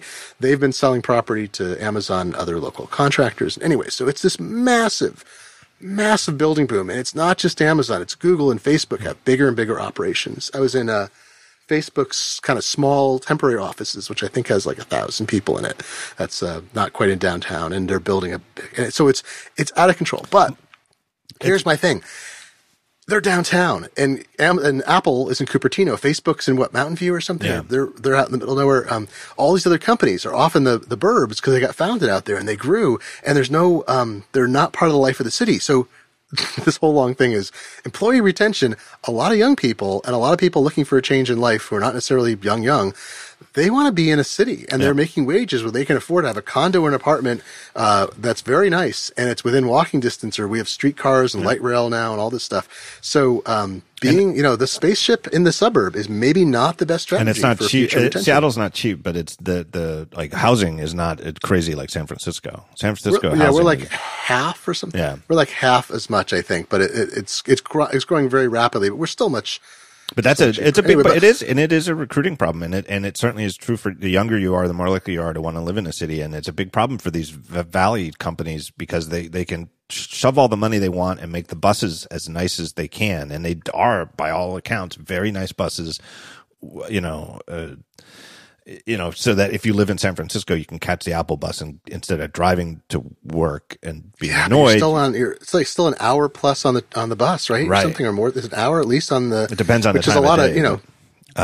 Amazon employees. There are a lot of Amazon employees who are living in an apartment that has like a view of the water, and they go downstairs and they walk a few blocks and they're at work, which may be healthy or not. But or there's all these condos. I mean, I've lived in Seattle for 20 something years, and I much prefer, and talking to nonprofits too about how this has affected nonprofits that serve endangered communities, women who need shelter and avoiding homelessness and so forth. And everyone's saying the same thing: is like, this is really hard on everybody, the housing increase, but would we prefer the reverse? No, like less money, no growth, no jobs. No, that's terrible. So we can, with money and resources, we can kind of help people and lift up folks because there's the work there for them. But it is like being in one of those cartoons where there's going bump bump bump bump bump bump bump bump bump bump bump in the background the whole time. So anyway, my understanding, I don't know what the original Apple plan was with the new campus. With it was if the original idea was that almost all Apple employees would move there and they would like. I thought it was. I think so, and I seem to recall that Jobs kind of tackled it the way he tackled, his deep involvement with Pixar's campus, and that he, which by all accounts is a, Pixar people love their building, and they love, there's these ideas that he had that, everybody would have to, restrooms are located strategically in a way that you're going to bump into people who aren't just from your team, and stuff like that. And that all of these ideas that he had worked out. And I think that was sort of the idea, a lot of the idea of Apple Park, or at least the spaceship, that it would be designed in a way that would foster people bumping into each other and blah, blah, blah. But my understanding now is that Apple isn't leaving any office space. I don't, maybe no, some of the, that's what I'd heard is I think they're keeping everything because they've grown faster than they could have. I mean, I thought they were going to try to get almost all of their core teams. Yeah. So maybe there's outlying teams or different groups, or maybe, I don't know, maybe marketing wouldn't be in there. I mean, and there might be, sorry, marketing, maybe not, but. And there might be some small, some of the small buildings that you wouldn't think of as Apple buildings when you drive down the street in Cupertino, maybe they'll get rid of. But, the main Infinite Loop campus is going to remain fully occupied. Yeah, I think it's interesting. This is actually one more Amazon point related to that, though, is because Apple's they're in a suburb, and they're not. I mean, you've walked there. I mean, one Infinite in one spot, but there's not enough restaurants to absorb this many people. And Amazon specifically, I met with the VP of real estate. They specifically designed their facilities. They can only feed about a third. There's only room to have a third of the staff actually eat lunch inside the buildings. And they have all these restaurants and cafeterias and whatever. So they are essentially either forcing people to bring food in, and people who are working in these environments typically buy food. I don't know how they bring it in. Because they're paying piles of money. So I'll eat out. So there's a bazillion restaurants, and they also encourage local restaurants. So it's not just big chains. There's a lot of one-off or small chains all across this neighborhood. It's part of their philosophy of creating this, downtown or this environment. And Apple, again, by being in the burbs, it's like, I don't know if you've been to Microsoft's campus, but, it's kind of this very self-contained world. I have never stepped foot in the state of Washington. No, well, someday you will. I'll give you a tour around here. I can't explain why. Stuff doesn't happen here. I probably have more friends and I really do. I have enormous, Brent Simmons is up there. I know a bunch of people, Omni, Moltz. Oh, that's funny. Never been here. Well, I mean, you'll have to come out at some point. With you and Moltz, it's like half the regular rotation of the talk show is from Washington. But I've never had reason to go there. I've never had reason to go there. But Microsoft's off in the suburbs. They started out there. They were they were suburban kids that started Microsoft, and they stayed out there. But you can drive places from campus. There's some stuff within walking distance, but not very much. So it's really an insular thing. And I just think, again, this is one of the reasons Amazon built its whole thing. They planned this partly not just to have room for stuff, but they planned it partly to appeal. They are creating a lifestyle mall of sorts around their offices. And they're saying, when you come to work for us, you're not going to be off in a sterile thing with an hour commute away. I mean, you can choose to live out of town, you can choose to live wherever, and they're paying highly competitive salaries so people can choose to live essentially wherever. But they've been they underwrite some streetcar service, they've been helping promote transit taxes and ballot measures. So you can take streetcars all to Amazon from all these different places now. It's a very different thing than this come to the spaceship, or maybe the spaceship. Maybe you'll be in our old building, and and we're off in the suburbs. So yeah. I don't know. I do think, judging from the private feedback I've gotten from some Apple employees, there is I'm 100% certain there's going to be some degree of attrition based on the open floor plans, where good employees are going to choose to leave because they don't want to work there. And they don't want. I can understand. And they don't want. There's no. Yeah. And they if they don't find. One email I got from somebody was perfect, and it's a perfectly Apple person sensibility. He's not screaming. He's not angry. It's just it is what it is, and he's dealing with it. He said, I'm working on something.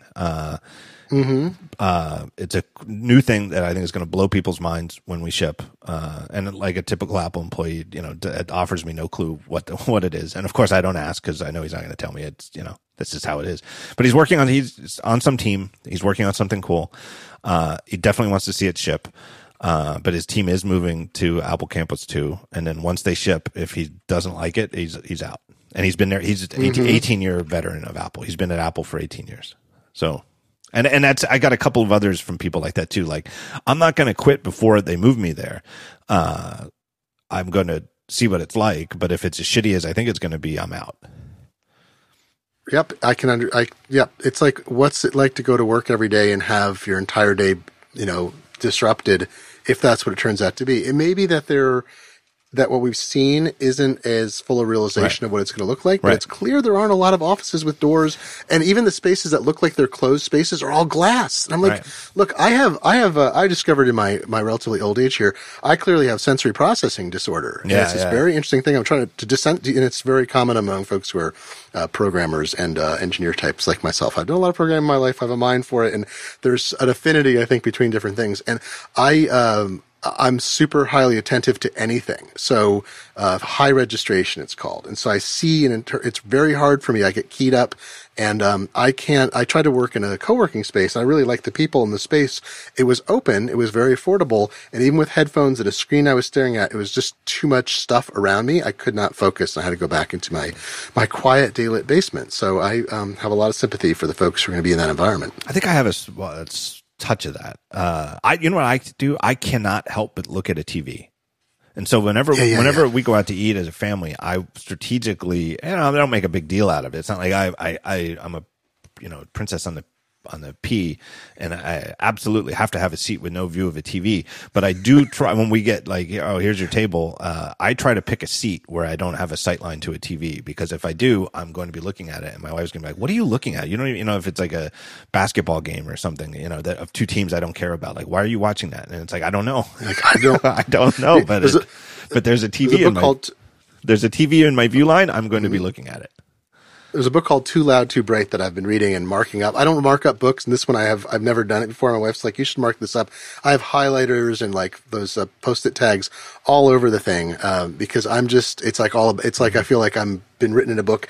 It's a bunch of different traits you have about yourself you didn't realize were actually all connected to one neurological state, and there's ways to train yourself out of responsiveness to it. So I haven't gotten to that part yet, but it's you desensitize yourself so you can function better in the world. If you walk into Costco or IKEA and you need to go cry in a corner, you may be just a normal person also, but you may have the sensory processing disorder. I have a friend who works at Apple who I know is definitely on a team that's moving to AC2. I keep calling it AC2. I can't get used to Apple Park, and is not looking forward to it. He has not. I don't think he hasn't said anything like, if I don't like it, I'm leaving. He just thinks it sucks. And so when I linked on Daring Fireball, I don't know if you saw it, but I saw that. It was like you rickrolled me, and I'm like, wait, what are these? Like, I love a post like that. It's like to really make this like a director's commentary, like me talking about how I write Daring Fireball. So I had a post, where a link post, very short. The headline was video footage from one of the open workspaces in Apple Park. And I wrote, really does seem like a different vibe from the Infinite Loop campus. Some engineers are getting their own offices, but they don't seem great either.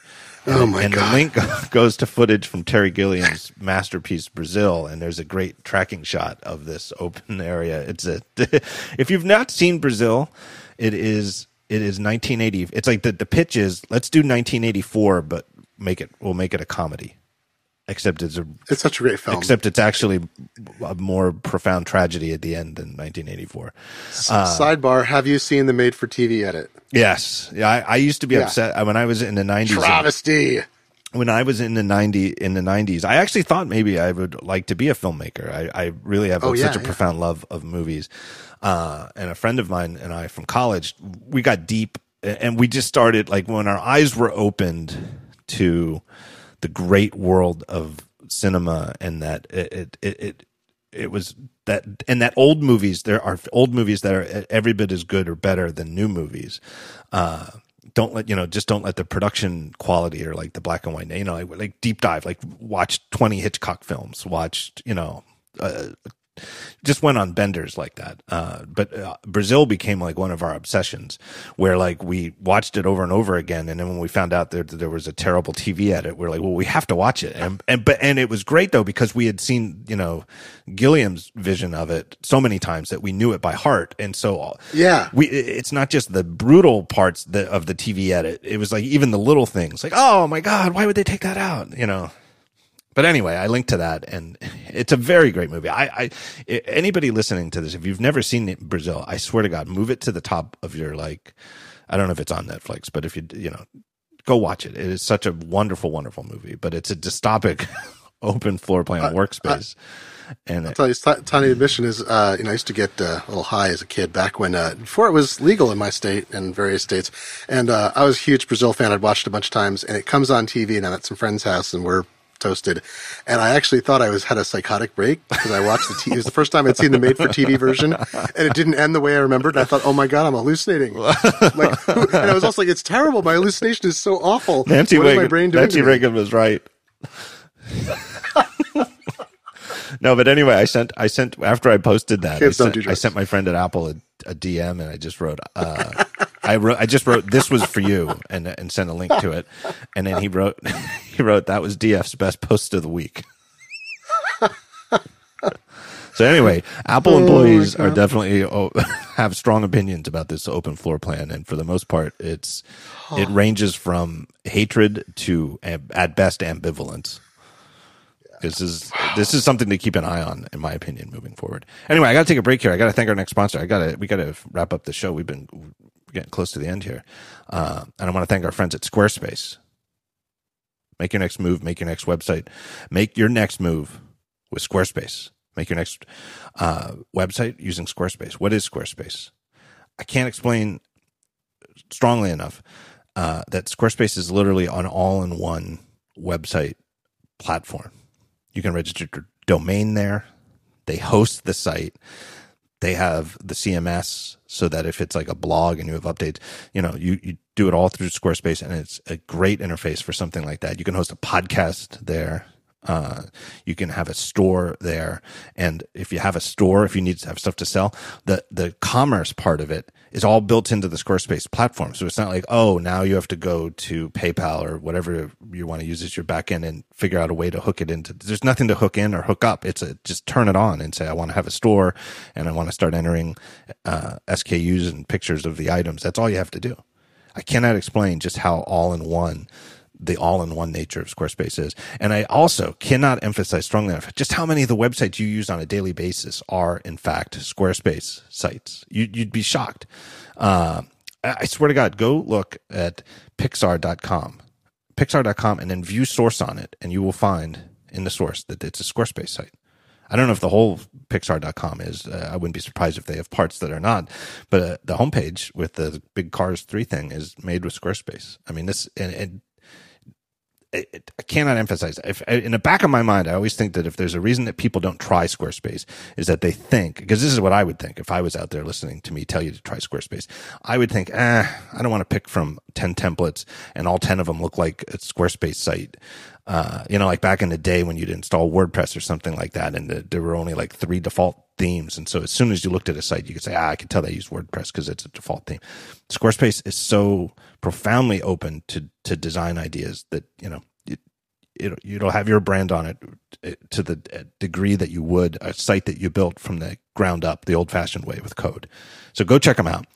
The website is squarespace.com and /talk show. Go to squarespace.com/talk show. Or maybe it's /Gruber. I forget. Try them both. Try /Gruber or /talk show. And one of them is going to give you 10% off your first order. My thanks to Squarespace. Want to talk about some letterpress? Yes, let's do that. I want to do that because I love getting people to pitch their things on this. So you tell me you've got a book that is on the cusp of coming out. It's been a very interesting thing. I'm printing a book of reporting I did about. I say reporting. I keep thinking of saying like, well, it's a book of writing on. It's like, no, these are actually reported pieces I did.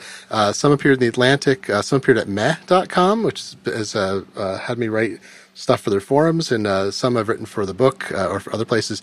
And it's reporting on things like the history of unintentionally or intentionally blank pages, which dates back to like the 1470s, it turns out.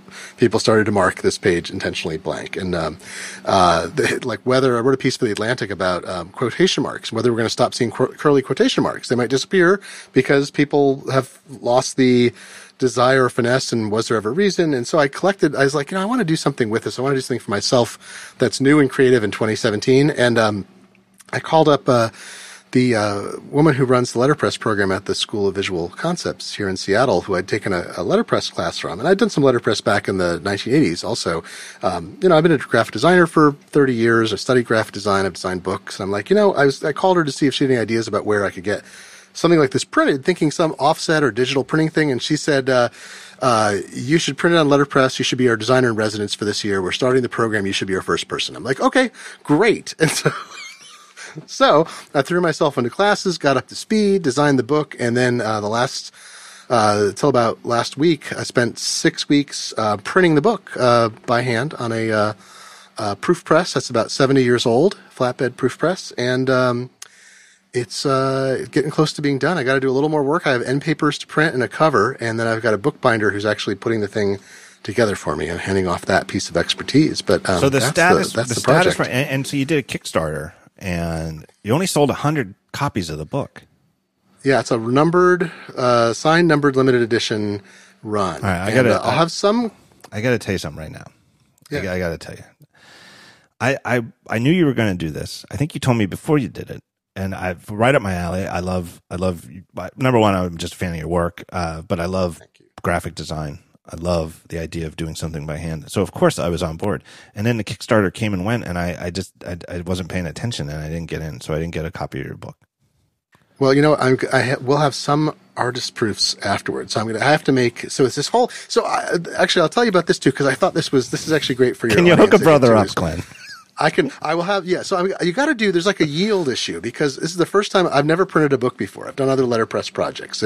The scale of this, and for starters, this is not a hand set book. This is a book I'm using a process called using photopolymer plates, which is it's a technology used for printing packaging materials mostly, but there's a subculture of it that uses the same material. There's service bureaus, so I designed this in InDesign. Picked appropriate fonts that would work and licensed correctly, and sent it off to the service bureau, and they send me back printing plates, and it's like a rubbery material. So you expose it just like in the old days. You'd make film, and the film would be exposed to an offset plate, and you'd wind up with an offset plate that would go on press.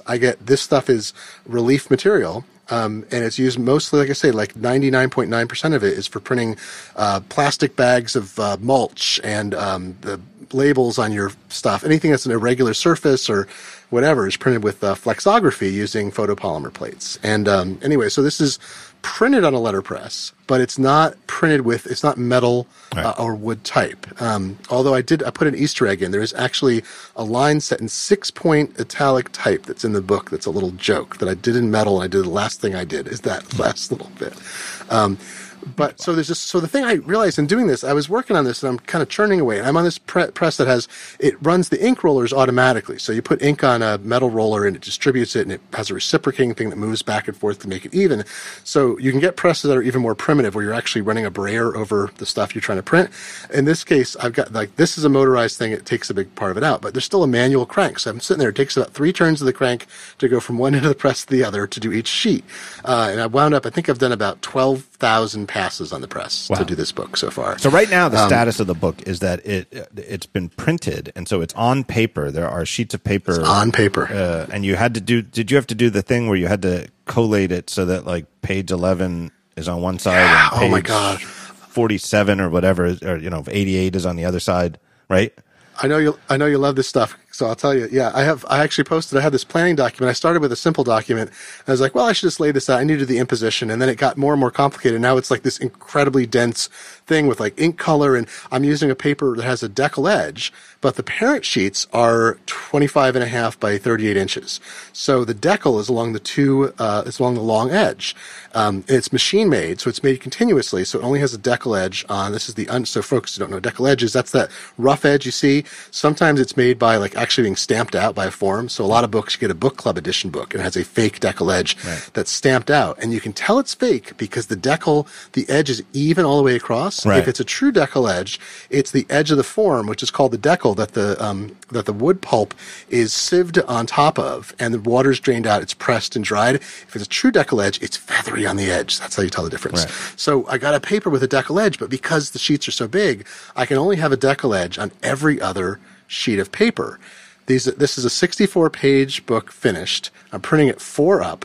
on each side. So each press sheet has 4 pages on each side. So in order to get the decal edges to alternate, not only did I have to figure out how to impose 4 16-page signatures, but also rotate on each sheet one of the folios of the 2-page things that are going to be folded in half when it's cut down.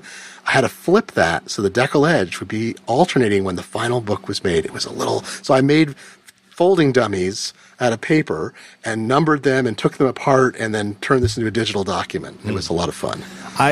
It's one of those, being a printer is sort of one of those things, and I think you and I have so many shared interests, but like one of the other things, I really love mechanical watches, and I think watchmakers think like programmers. It might be if I was living 100 years ago, maybe what I would have done is get into watchmaking, because it's all if this then that, this will turn at this rate, and if this once every eighth of a second it's going to hit this, and when it hits this it's going to turn this, and one logical this, then it'll touch this, and then the second hand will tick 1/8 of a second on the dial of the watch.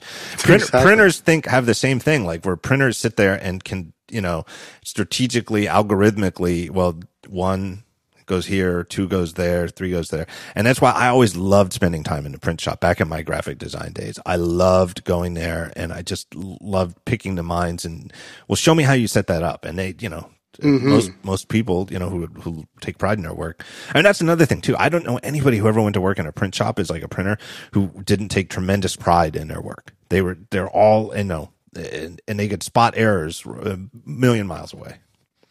Yeah, you wouldn't last. Is the kind of thing. But well, here's the thing. At some point, I was talking to my friend Becky Slatkin, who is one of the funniest people. I'm going to embarrass her if she's listening to this, because she's one of the funniest people on Twitter. Doesn't tweet a lot. She's an iOS developer back east. Rebecca Slatkin is her Twitter handle. I recommend following her if you're a programmer or you like programming related humor, because she's just so dry. Yes. There's no vermouth in her tweets at all. Yes. And I was talking the other day, and she's asking how the book was going. I was like, I just realized something. Your programming tweets and my letterpress actually have a lot in common. She's like, what are you talking about? And I realized this letterpress I'm working on, it's like Xcode. Yes. And I'm not even kidding. Yeah. Because you can already see the metaphor. It's like I have a device that I didn't make, and it's kind of wonky and weird. And when you're using letterpress printing, you have these parameters. You have where it's a relief process. So you have to raise it off the bed of the press by exactly 0.918 inches is type high. So anything that takes ink should be exactly that high, no higher or no lower, which is a whole thing when you look at the history of how type was made, that it was possible in early industrial days that they could get it that exact. Gutenberg was a genius, right? So there's that thing. Then you have ink rollers, which can be raised or lowered, and the ink rollers have to have the relationship, because you don't want to over ink, you don't want to under ink. Then you have this thing, and the one I'm using is a cylinder press, and there's a tympan on top, which is a piece of paper, like a kind of slightly waxed oiled paper, on which you place the paper that you're printing on over. The tympan is packing underneath, and the packing has to be raised to, working in thousandth or 5/10,000ths of an inch increments. We have a digital caliper. So I'm constantly working on the difference between, say, 0.047 and 0.046 inches, and sometimes a little bit less than that. So This is the degree of precision you're working with on equipment that, again, it's 70 years old, and we have presses in the shop that are like 120 years old that are a little different. So I realized I'm messing with this machine. I'm like, this is so much like programming, even though I'm working in this very analog environment. You're making tiny changes, you're tweaking stuff, then you kind of run your tests, and you're looking at the feedback out of the machine. It's a little bit of a black box. You're looking at it, and I'm building in my head a mechanical model of the press. And the better I can model in my head what the press is doing and all the relationships between all the parts, the better I can program in all these settings that are all, I'm pulling off these rollers, and there's like a set screw. You use a hex wrench, and you're turning. There's no mark, so I have to turn something like 1/8 of a rotation of a screw to move the ink rollers up, 1,000th of an inch. And it actually struck me as a longtime programmer on a low level, like I'm a scripter, not a Objective-C writer. It struck me how much this felt like actually debugging code. Yeah. Very much so. Yeah, debugging, it's that right mindset, right? Or you got to start working backwards, And fine detail. And you can, let's just do this, and it'll at least show us if that's the problem. Like putting a print statement in. And then, like with Xcode, sometimes you're just baffled, it's throwing out errors, and you're like, why won't you sign this code and upload it? What's the matter? And all right, so I want to mention before we move on. I want to mention that the print edition of the book is a limited edition. There is some mention on your site that there are going to be a couple of copies that you might sell and donate the proceeds to a charitable cause or something like that. I would like one of those. That's what I would like to do. I don't want a freebie. I want to put some money towards a good cause. But I do. I will alert you. I got to figure out the best cause. It might be ACLU. It might be Committee on American Islamic Relations. I got to figure out a good cause for it because I feel like this was a great thing. The Kickstarter funded all my expenses for all materials. It's kind of breaking even, but I feel like this year especially, I'm like, I can't. This was for me. It was great, but I want to do something that affects other people. I feel like the ACLU they don't really have much going on. I know it's. They've been doing okay with fundraising. I want to find like another group that needs a little more money.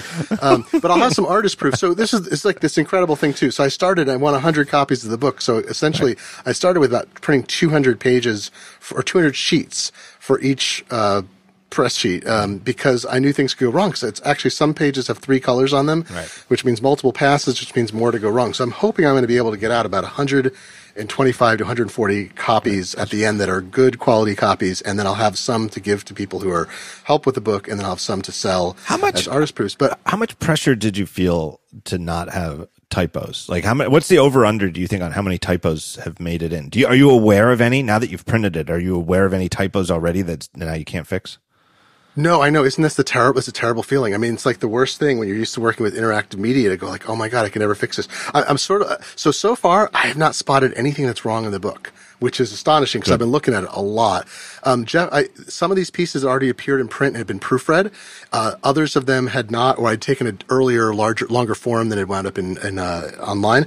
And Jeff Carlson, he has no responsibility for errors, but he did a editing and proofing pass for me at the end of the whole thing too. So it's pretty. I mean, I've looked at it so much. I think I fixed everything. But you know what I'm thinking of doing, John, is I think there was enough interest in the book that I've been thinking of doing an offset edition that'll be twice as long. So I got a bunch of stuff I couldn't fit in. Well, that's good. In the same vein.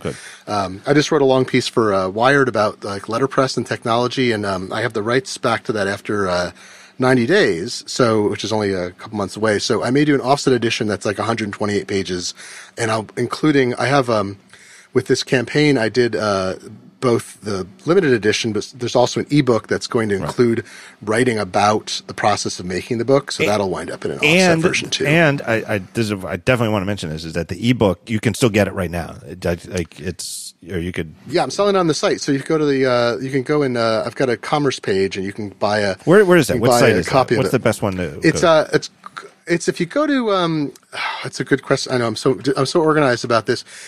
I've got a destination page, and of course I can't remember what it is.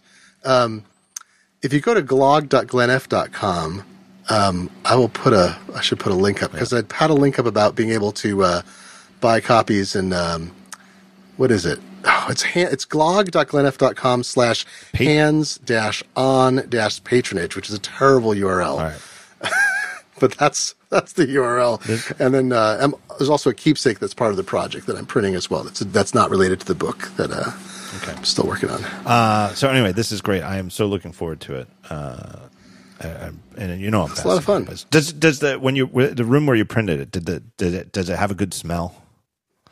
Oh yeah, it's great. And I'm using the room is full of metal type and wood type. Most print shops to me have the most amazing smell. I just love it. Yeah, the ink, you know, it's an incredibly physical thing. So I would be sometimes printing for 8 or 9 hours a day, and I'd look at my Fitbit and I'd walk, like 10,000 steps in the shop, just walking 3 steps forward, 3 steps back to crank that thing. The smell, it's sort of the closest I can think of is it's sort of like any kind of machine shop has that smell of metal and grease. But ink has a smell too, and paper has a smell that sort of gives a print shop a unique, different than like any other something else, like a metalworking shop or something. It's a great smell. Everything feels good too. It's like everything has a texture, and it's also this whole thing. Is one of the things that letterpress printers talk about a lot, and I've been learning is there's a sound. It's a machine. So if you get the wrong sound, then you should be able to hear that and know that something's wrong. And I've been tuning into that. We have a platen press. It's a pinwheel thing where you spin a wheel, and there's this one has a foot pedal on it, foot treadle. And I recorded it in slow motion one night, and then listening to slow motion, it makes a tolling of a bell. The spring action, when it's slowed down, it's just bong, bong, bong. It's this beautiful thing. One of the most amazing things, I couldn't believe it, but back in college, I don't even know how I lucked into this, but there was a trade show here in Philadelphia, like a big convention of print stuff, and people trying to sell you big, expensive professional print things and stuff like that. And I got to go with the dean of Drexel's College of Design. I don't know how, because I wasn't in the College of Design. I guess it might have been the year after I graduated, because I was hired to build their website, and I guess that's how I got involved. But I did take a lot of class anyway. But it was me and the dean of the College of Design touring this convention, and he said, "Hey, you want to take notice of something? Notice how many of the guys, when you shake people's hands or you just walk past them, notice how many people are missing." You know what I'm going to say? Notice how many people are missing a finger or like the tip of a finger. And the idea is that so much happens so fast in print shops, and there's so many ways that you could lose the tip of a finger. And you tour here, and it's all these, guys like, in their 50s, 60s, guys who had spent their career in print. And it was unbelievable how many people were missing like the tip of a finger or like a pinky or something like that. And he said there's an awful lot of people who lose the tip of a finger, and it's the sort of mistake you only make once. Oh, yeah. Yeah, this is right. We have in Seattle, we have a fellow who's a letterpress repairman, and it's sort of his full-time job. He prints too, but he used to be a motorcycle racer, and he had an accident that made it impossible for him to race comfortably after that. But he knew how to take apart and rebuild motorcycles, and he gets kind of a wind of letterpress and discovers. And this is, I'm talking about just several years ago, not like 30 years ago. He's a young guy, and he realizes letterpresses are much simpler to his mind than motorcycles. So he reads the manuals are all online. You can find these scanned Google books of things from 70, 100 years ago, and he learns how to take these things apart. And because of him, if it weren't for him, I think there's a pretty big Northwest letterpress community, and I think Seattle would be impoverished without his assistance, because he knows stuff that people haven't known for 50 years or 40 years. He has relearned it and taught it to other people. Yeah. Yeah, I believe it. I believe that one person could make a difference in oh, yeah, he's missing part of a finger. That's why I was thinking of that. That's the sad part. Hey, let me take one last break here and thank our last sponsor, and it's our friends at MailRoute. Do you know who should handle your email security and delivery? People who do only that. That's MailRoute. MailRoute's a team of people who have been in business for a long time, and all they do, the whole company, is just devoted to email. That's really what they do. They don't even host email. What they do is they know how to filter email. Postini went away, McAfee and MX Logic, they had similar services. They've gotten out of the business. And even Google has come out and said that that they recommend that you use a gateway service like MailRoutes to filter your mail. Here's what you do. You keep your domain that you already have for email, and you just change the MX records. That's the DNS, so that everybody knows that, like, at daringfireball.net, where's the server? The MX record says to another email server that's sending email. If you're sending it to somebody there, that's where the server goes. So it goes to MailRoute first. They filter out all the junk, and then they just forward it immediately, like in a hundredth of a second, right on to your existing mail server. So in other words, what would have come right into your mail server instead just goes through a thin filter at MailRoute first and then goes on to you, and they keep all the junk and viruses. And that's all that they do. That's their service. But because that's all they do, this is like the Cadillac of mail filtering. This is got everything you would want. They have APIs, so you can, if you're a programmer, you can customize the way all this works. They have all sorts of great things. So you can get if you want, you can get like a weekly digest for every user, every email address that gives you a list of, here's what's been filtered. Here's a list of emails that were like maybe on the fence, and you can quick eyeball that list to see if anything got flagged that shouldn't. And if you want that more frequently, you can get it more frequently. If you don't want to get it at all, you don't have to get it at all. You can just set it and forget it. It is absolutely a fantastic service, a do one thing and do it as well as you can type thing. I don't know of any other company that does this, that does what MailRoute does as a dedicated service. Where do you go to find out more? And by the way, get a 30-day free trial. So you go try it for an entire month. completely free of charge. And if you don't like it, all you have to do to undo it is just change your MX records back to where they were before. Like I just can't explain how easy it is to turn this on and how easy it is to turn it off if you're tempted by this free trial. Go to mailroute.net/TTS for the talk show. And if you use that code, if you use that URL, you'll get 10% off for the lifetime of your account. As Marco Arment says on ATP, it's the best deal on the internet because you could use this for 20 years and you're still getting that 10% off every single month for the lifetime of your account. My thanks to MailRoute for sponsoring the talk show. We got to go into speed round now, Glenn. We've been going for a while. Boom. Okay. Apple inadvertently leaks HomePod OS, spilling many beans. Oh, it was embarrassing. Wow. It's always that thing of like, did somebody get fired? I don't know. I mean, it's just, wow.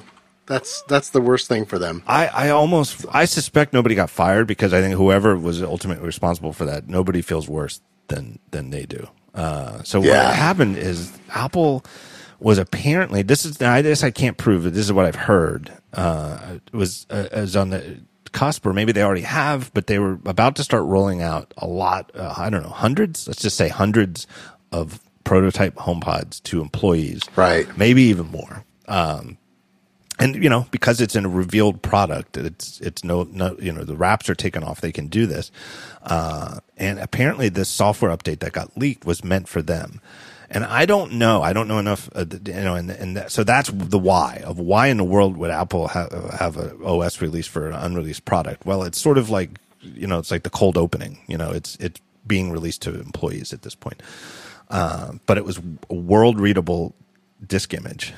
And there's some guys like our friend Stephen Troughton Smith and a couple of other people who, man, did they know what to do. Apparently it's running a beta version of iOS 11.02. I mean, I think the numbers get weird, but it's, yeah.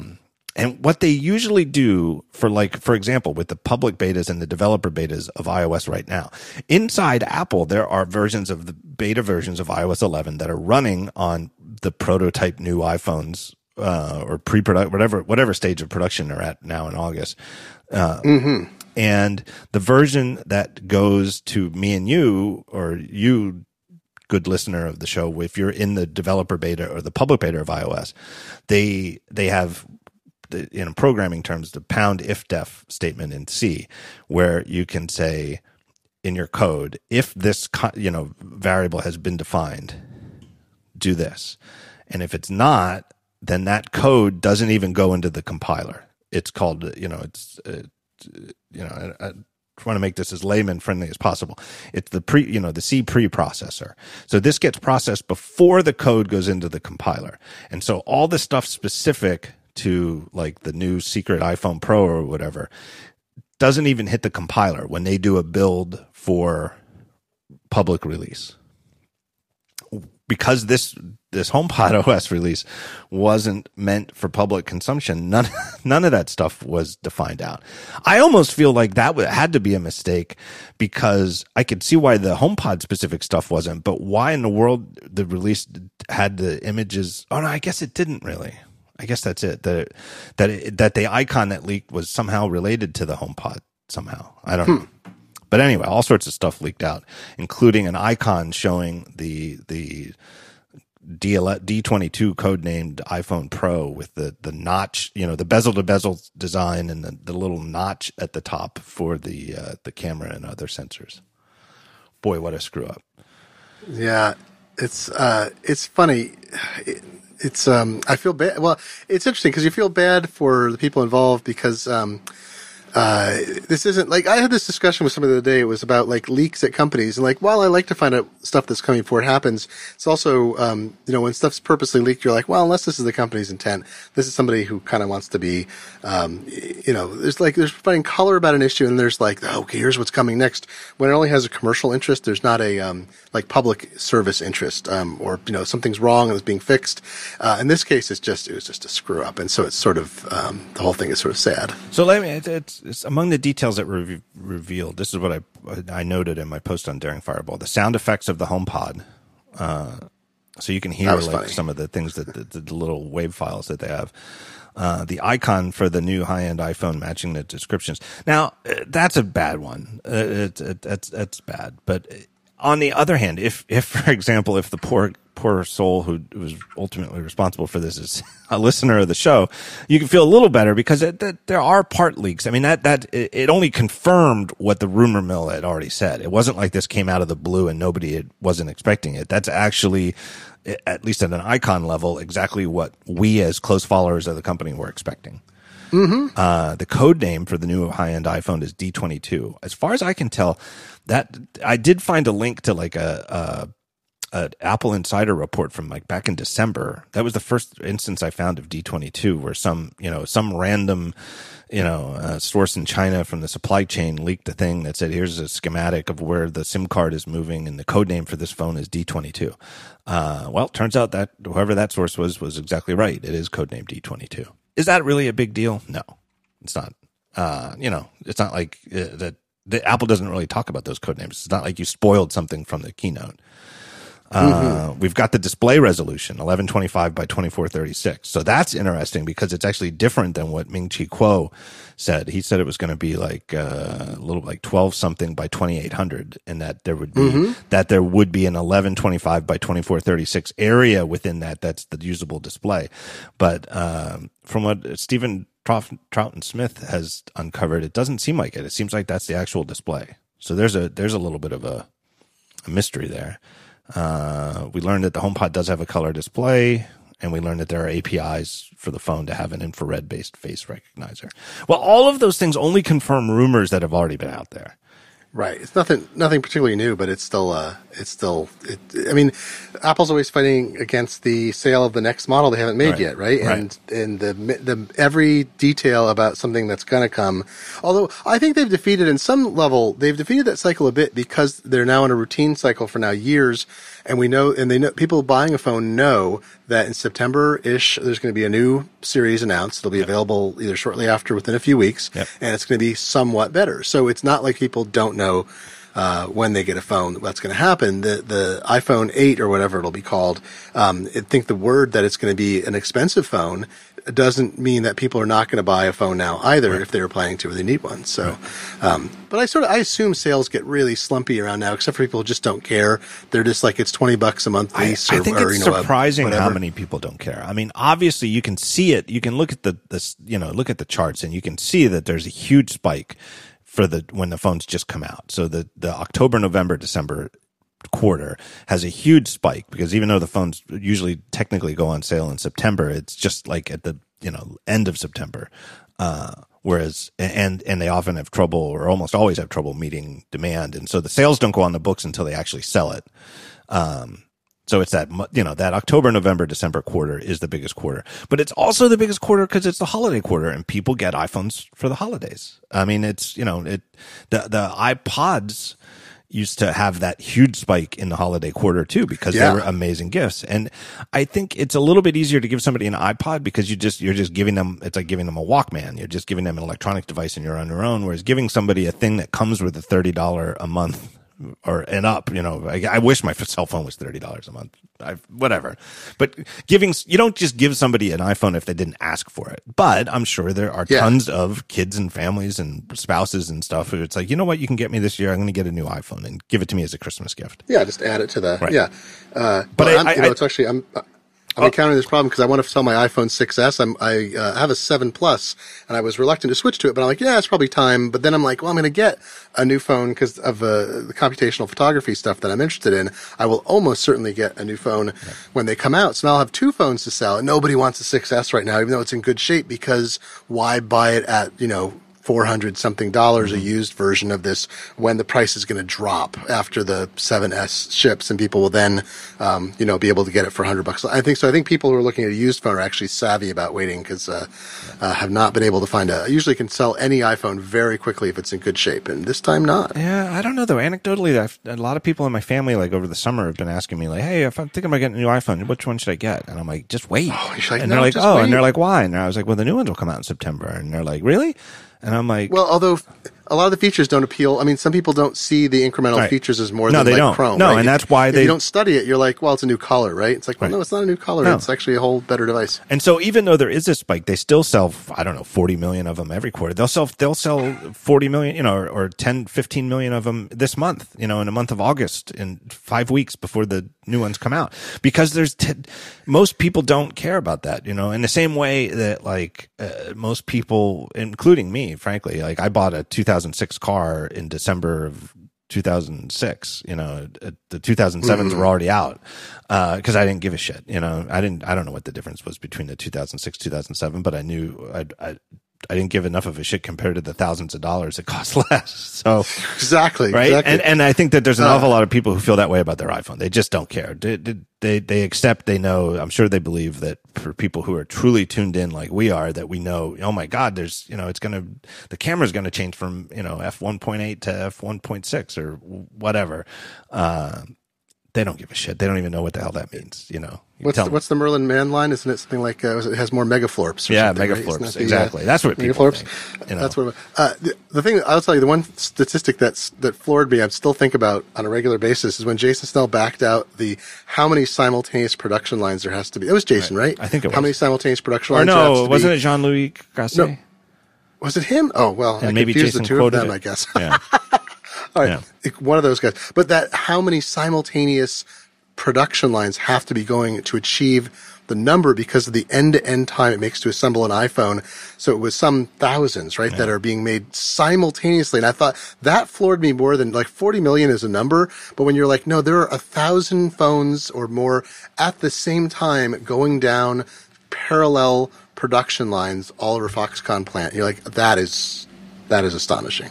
Yeah. But that came out, you talked about, I don't want to get too deep into, I know we're near the end of the show, but is that you talked about that issue of the scaling. It's like any part you make, you can't come out with a certain kind of innovation anymore because it has to scale to hundreds of millions of times, has to work instantly. The availability is so extraordinary. It's going to be a problem they have for years now. I'm sure of it. It's, well, I think they're, I mean, we'll see how it goes, but I think they're with this D22 phone, I think that they're trying to wiggle their way out of it. Yeah. I mean, again, it's like I said, right. They're only going to sell 50 million of them instead of 200 million or something, right? I don't know. We'll see. Also, the other thing was that year ago report that had the D22 code name also said that internally it was nicknamed Ferrari, which I thought was, and so since they had the D22, it certainly adds a lot of credibility that the Ferrari was a real nickname for it. And like I wrote on there, Fireball, Ferrari does sound like a nickname for a product that might be a little bit more expensive. I really don't think it's going to be Ferrari expensive, but I'm pretty sure I'm right that this is going to have a surprising to many people, high price. Well, we shall see. Last but not least, the other thing I had on my list here was this Facebook post from Vic Gundotra. Oh my god! So you may or may not remember. Catnip for you, right? I still haven't linked to it from Daring Fireball because I haven't had time. Because it's almost like, did this really happen? So Vic Gundotra used to work at Google, and he was the most, he was in charge of Android, or not really in charge of it, but he was the ringleader of their keynote in 2010 when they most harshly went after iPhone and Apple directly with, just like, if it wasn't for us, meaning Google and Android, we'd live in a world where one man, one company controls the future, this sort of dystopian, Steve Jobs controls everything. And has all sorts of quotes over the years. I'll put some links in the show notes, but, more or less tearing into Apple for being closed, and closed is bad and open is good. And he had a post on Facebook, where singing to high praises the portrait mode on his iPhone 7 Plus. And here, the money line is, bottom line. This is a quote from Vic Gundotra, who's doing something else now. He's left Google a couple years ago. If you truly care about great photography, you own an iPhone. If you don't mind being a few years behind, buy an iPhone. Oh my God. So rude. It's true, but it's also the funny part to me was reading the comments. And he's obvious. I don't know how Facebook works exactly because I've never had a Facebook account. But this post is available. It's world readable, so I could read it and I could see these comments. But there are an awful lot of people who follow him, or whatever you do to people on Facebook, who are in his circle, whatever the hell they have, who are obviously Android fans, and they were. He did not take this very well at all. But they're also deeply in denial. Like, there was somebody who obviously fancies himself as a technical person, but somebody was trying to say that the Samsung S8 has the same feature and it's better implemented. The Samsung, I mean, whatever you want to say about the Samsung Galaxy S8 as a camera compared to the regular iPhone 7, maybe it's as good. I know that I'm sure it has a very good camera. I own a Google Pixel upstairs. The Google Pixel has an excellent camera. I honestly don't know if it's better or worse than my iPhone 7. I'm familiar with the iPhone 7, but I can see that they're technically on par with each other, Somebody cited the Pixel thing and that stupid DxO mark that ranked the Pixel as having the highest rated sensor in their history. That DxO mark thing is bullshit. It's total bullshit. The people pay to be in it. The reason that they rated the Pixel before it even came out was because Google paid them to do it. It's a bullshit metric. And even if you believe the metric, it's only rating the sensor of the camera. It's not even telling you whether it takes good pictures or not. It's saying it as the best sensor. But it's obviously, it worked to Google's advantage, where people who want to believe it took it as meaning that some independent firm has certified that the Google Pixel has the best camera on any phone. It doesn't. The iPhone 7 Plus has the best camera on any phone. And I say this as somebody whose daily phone, the phone I own, is an iPhone 7, not the 7 Plus, because I like the size I love better. the 7 Plus. But it hurts my heart. The 7 Plus is so Yeah. much better as a camera. It's ridiculous. It's absolutely ridiculous. And portrait mode is amazing. Astonishing. And it has gotten so much better since it came out last year. The edge detection is so much better. But the Galaxy S8 camera, they do have they call it like fake bokeh mode or something, and it has something that tries to do it, but it's still just a one lens camera, and it's doing it all with edge detection, and it's all software, whereas there's no optical aspect to it like there is with the iPhone. Yeah. His point he makes is, I mean, I actually think that he isn't betraying what he said in the past. I think he did not like. It's clear the evolution of Android was not the direction he thought it would go. And his statement in the Facebook post in reply to people are like, well, when you don't control the hardware and you got to make compromises in all the software, you can't do great things like this. Google was way ahead, and they really were. Google is way ahead. Project Tango is really interesting, where it has a depth camera in addition to a regular camera. And I wouldn't be surprised if Apple adds actually a literally separate depth finding lens or thing. It's kind of, well, it's not a lens, like a laser bouncing thing. But anyway, it makes a lot of sense to do that for if you're trying to do AR and other kinds of depth-based things. Two lenses is good, and this is even better. So anyway, has been more advanced in computational photography. They hired away the father of computational photography from Stanford, went to work there. I tried to interview him for an article. He said, yeah, let me talk to PR, and there's dead silence after that. Wasn't able to get him into a piece I did for Fast Company last year about the future of computational photography. And without being able to enforce and push stuff down low enough, they can't do the stuff Apple can. And he admits it. And I think that's obviously, I don't know why he left the team or what happened there, but it's clearly a point of frustration for him. And he's not wrong about the iPhone 7 Plus. I own one. I bought it specifically for photography, and I carry it like I have a nice mirrorless camera I really like, and I pick up the iPhone 7 Plus all the time. Now, when we had double rainbows the other day, we had a crazy 180-degree double rainbow, weird weather thing. I grabbed my nice camera and a zoom lens and went out and shot all kinds of shots. And when I was doing some other photography in a nature area near here, I brought my nicer camera, my camera with the lens. But the iPhone 7 Plus is the most fantastic cell phone camera you can get. I have I think I mentioned this with Renee in a recent episode, but I still have the red, when the red iPhones came out mid-year or mid-cycle, Apple gave me a review unit. Very nice of them. I mean, I don't know what to do. I mean, it's exactly the phone I reviewed 6 months earlier, except now it's red. But that's nice. So I still have it. That's the phone I've been using the iOS betas on all summer.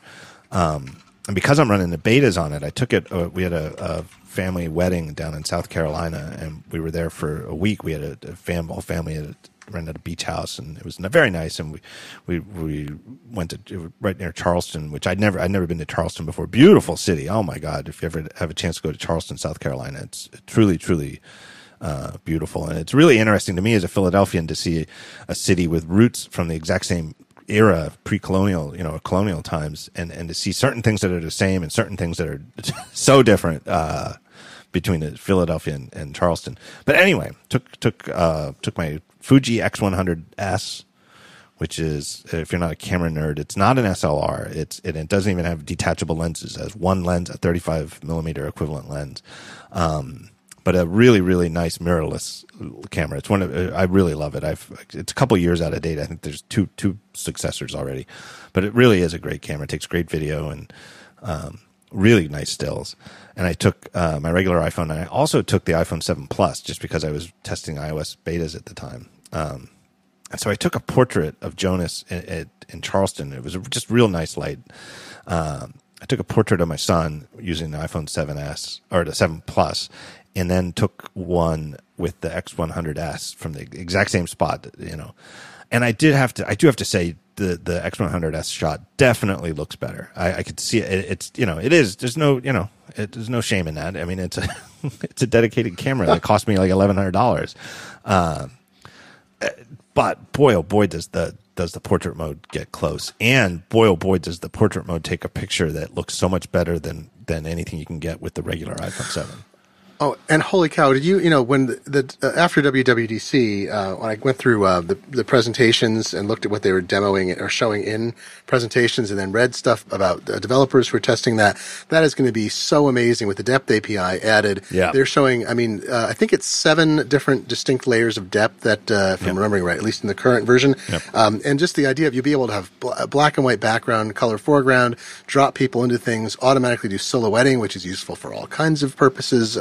The AR integration is, relies on depth mapping. That's a whole other thing. But I think the two camera phone. I mean, I'm curious if the premium phone is going to have 2 cameras, because it would be weird if it didn't, right? But I think it does. I think the premium phone will certainly will. My big question has to. I don't think the rumor mill has answered it. Are all of the new ones going to have dual cameras?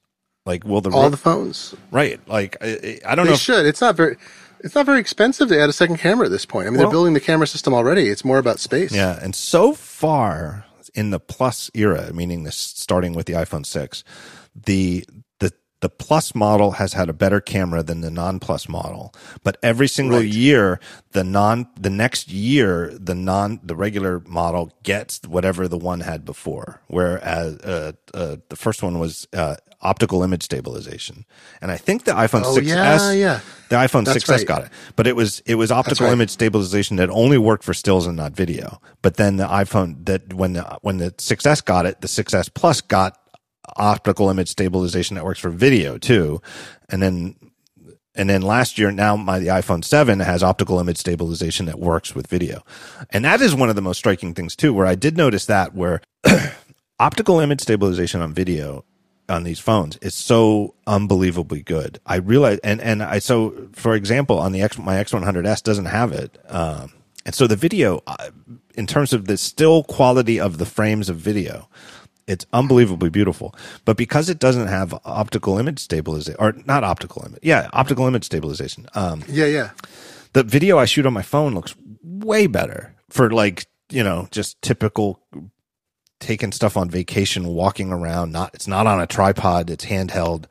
The smoothness of that makes it so much more. It looks. Honestly, if you'd have shown it to somebody 10 years ago, it looks like professional video. Like, there's no way. How could an amateur shoot video that you're walking down a sidewalk and it's not shaking? How could you? It was weird. I was shooting something the other day, and it was bizarre to me. I thought something was wrong with the camera because it was so smooth. I was like, oh yeah, it's OIS. I was actually doing the right thing, but it was so smooth. It felt like it wasn't tracking me correctly, and it was just doing it the right thing. I honestly think it's a bigger difference for consumer video than the move from standard def to high def. At least in terms, if you compare to the last years of standard def, the quality. Like when Jonas was born, Jonas is 13, so we got a video camera right before he was born. So it was like the best, mini DV was the tape technology. I got the best mini DV that I could. It was within my budget from Panasonic. And so like the first couple of years of his life, our video of him is all shot on a standard def. And you could see it. And the frame is 4:3. It's not 16:9.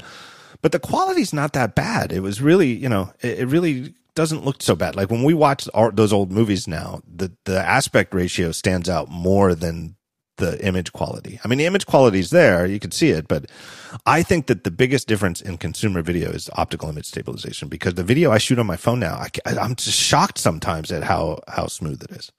Mm-hmm. One thing, where I got on this rant was I noticed it was the Clips app. I don't want to go on a long rant here. I know we've got to wrap up, but Apple's Clips app when you shoot video in Clips, it doesn't have optical image stabilization. And it stuck out to me like a sore thumb when I was making just a little clip of a family birthday of a second birthday of like a niece or nephew. I forget whose birthday it was earlier this summer. Shot a bunch of clips with it, and then when I watched it, I was like, this looks like shit compared to my usual videos. And then I realized that when you shoot a clip in Clips, and I wrote to Apple and confirmed it doesn't use optical image stabilization. Whether I don't know why.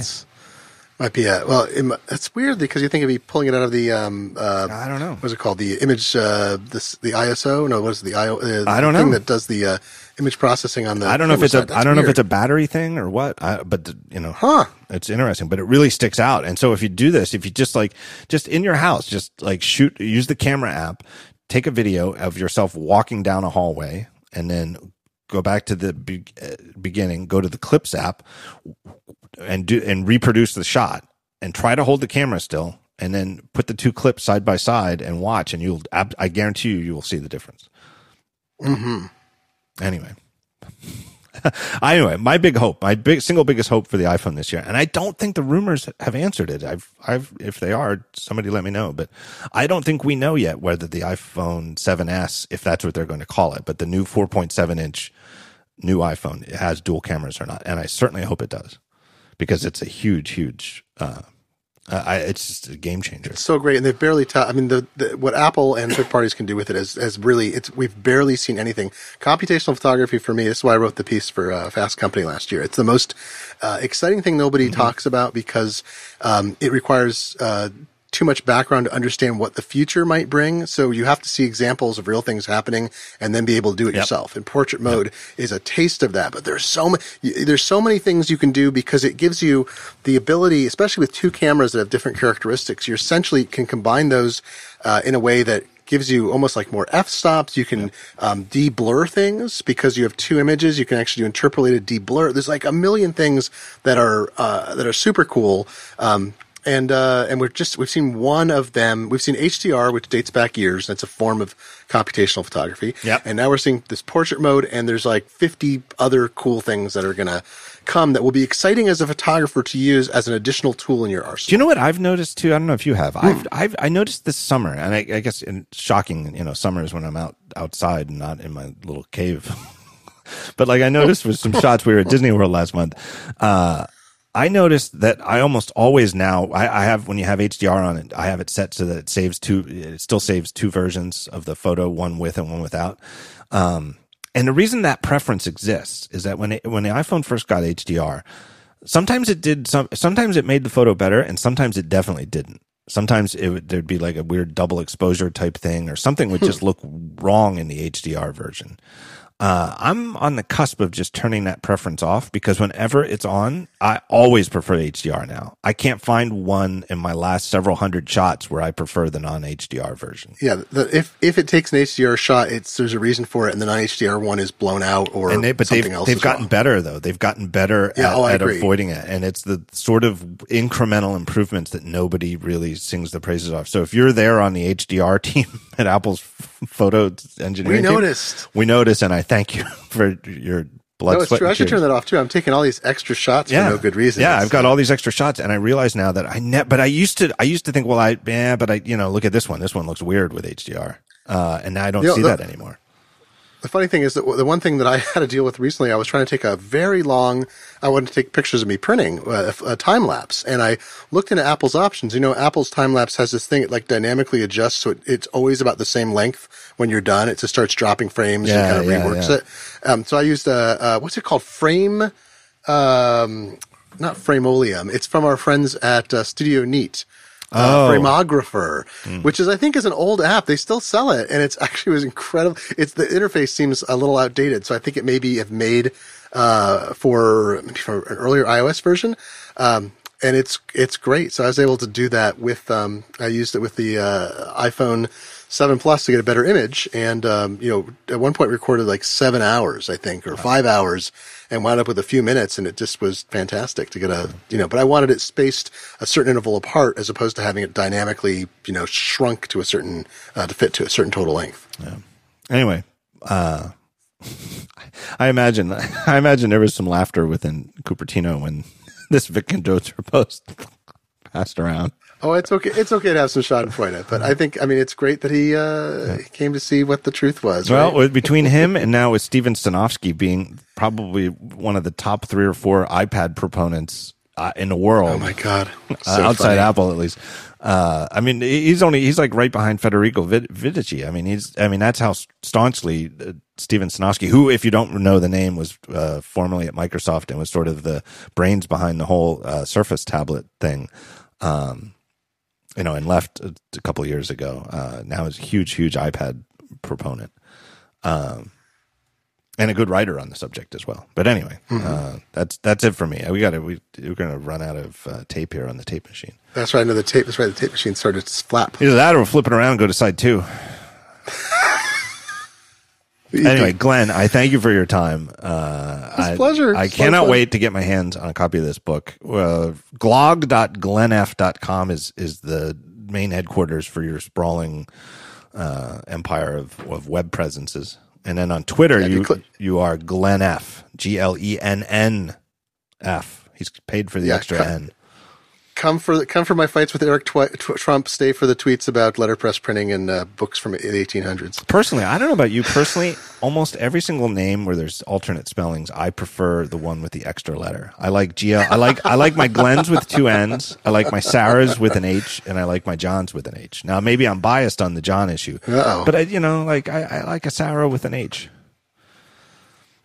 If you're out funny. there and you're an SARA, I still think it's a lovely name, but I like the extra letter. And I'll tell you what, I don't like a Glenn with only 1 N. Untrustworthy. I know those people. I know I have problems with them. Shifty, in my opinion, in my experience.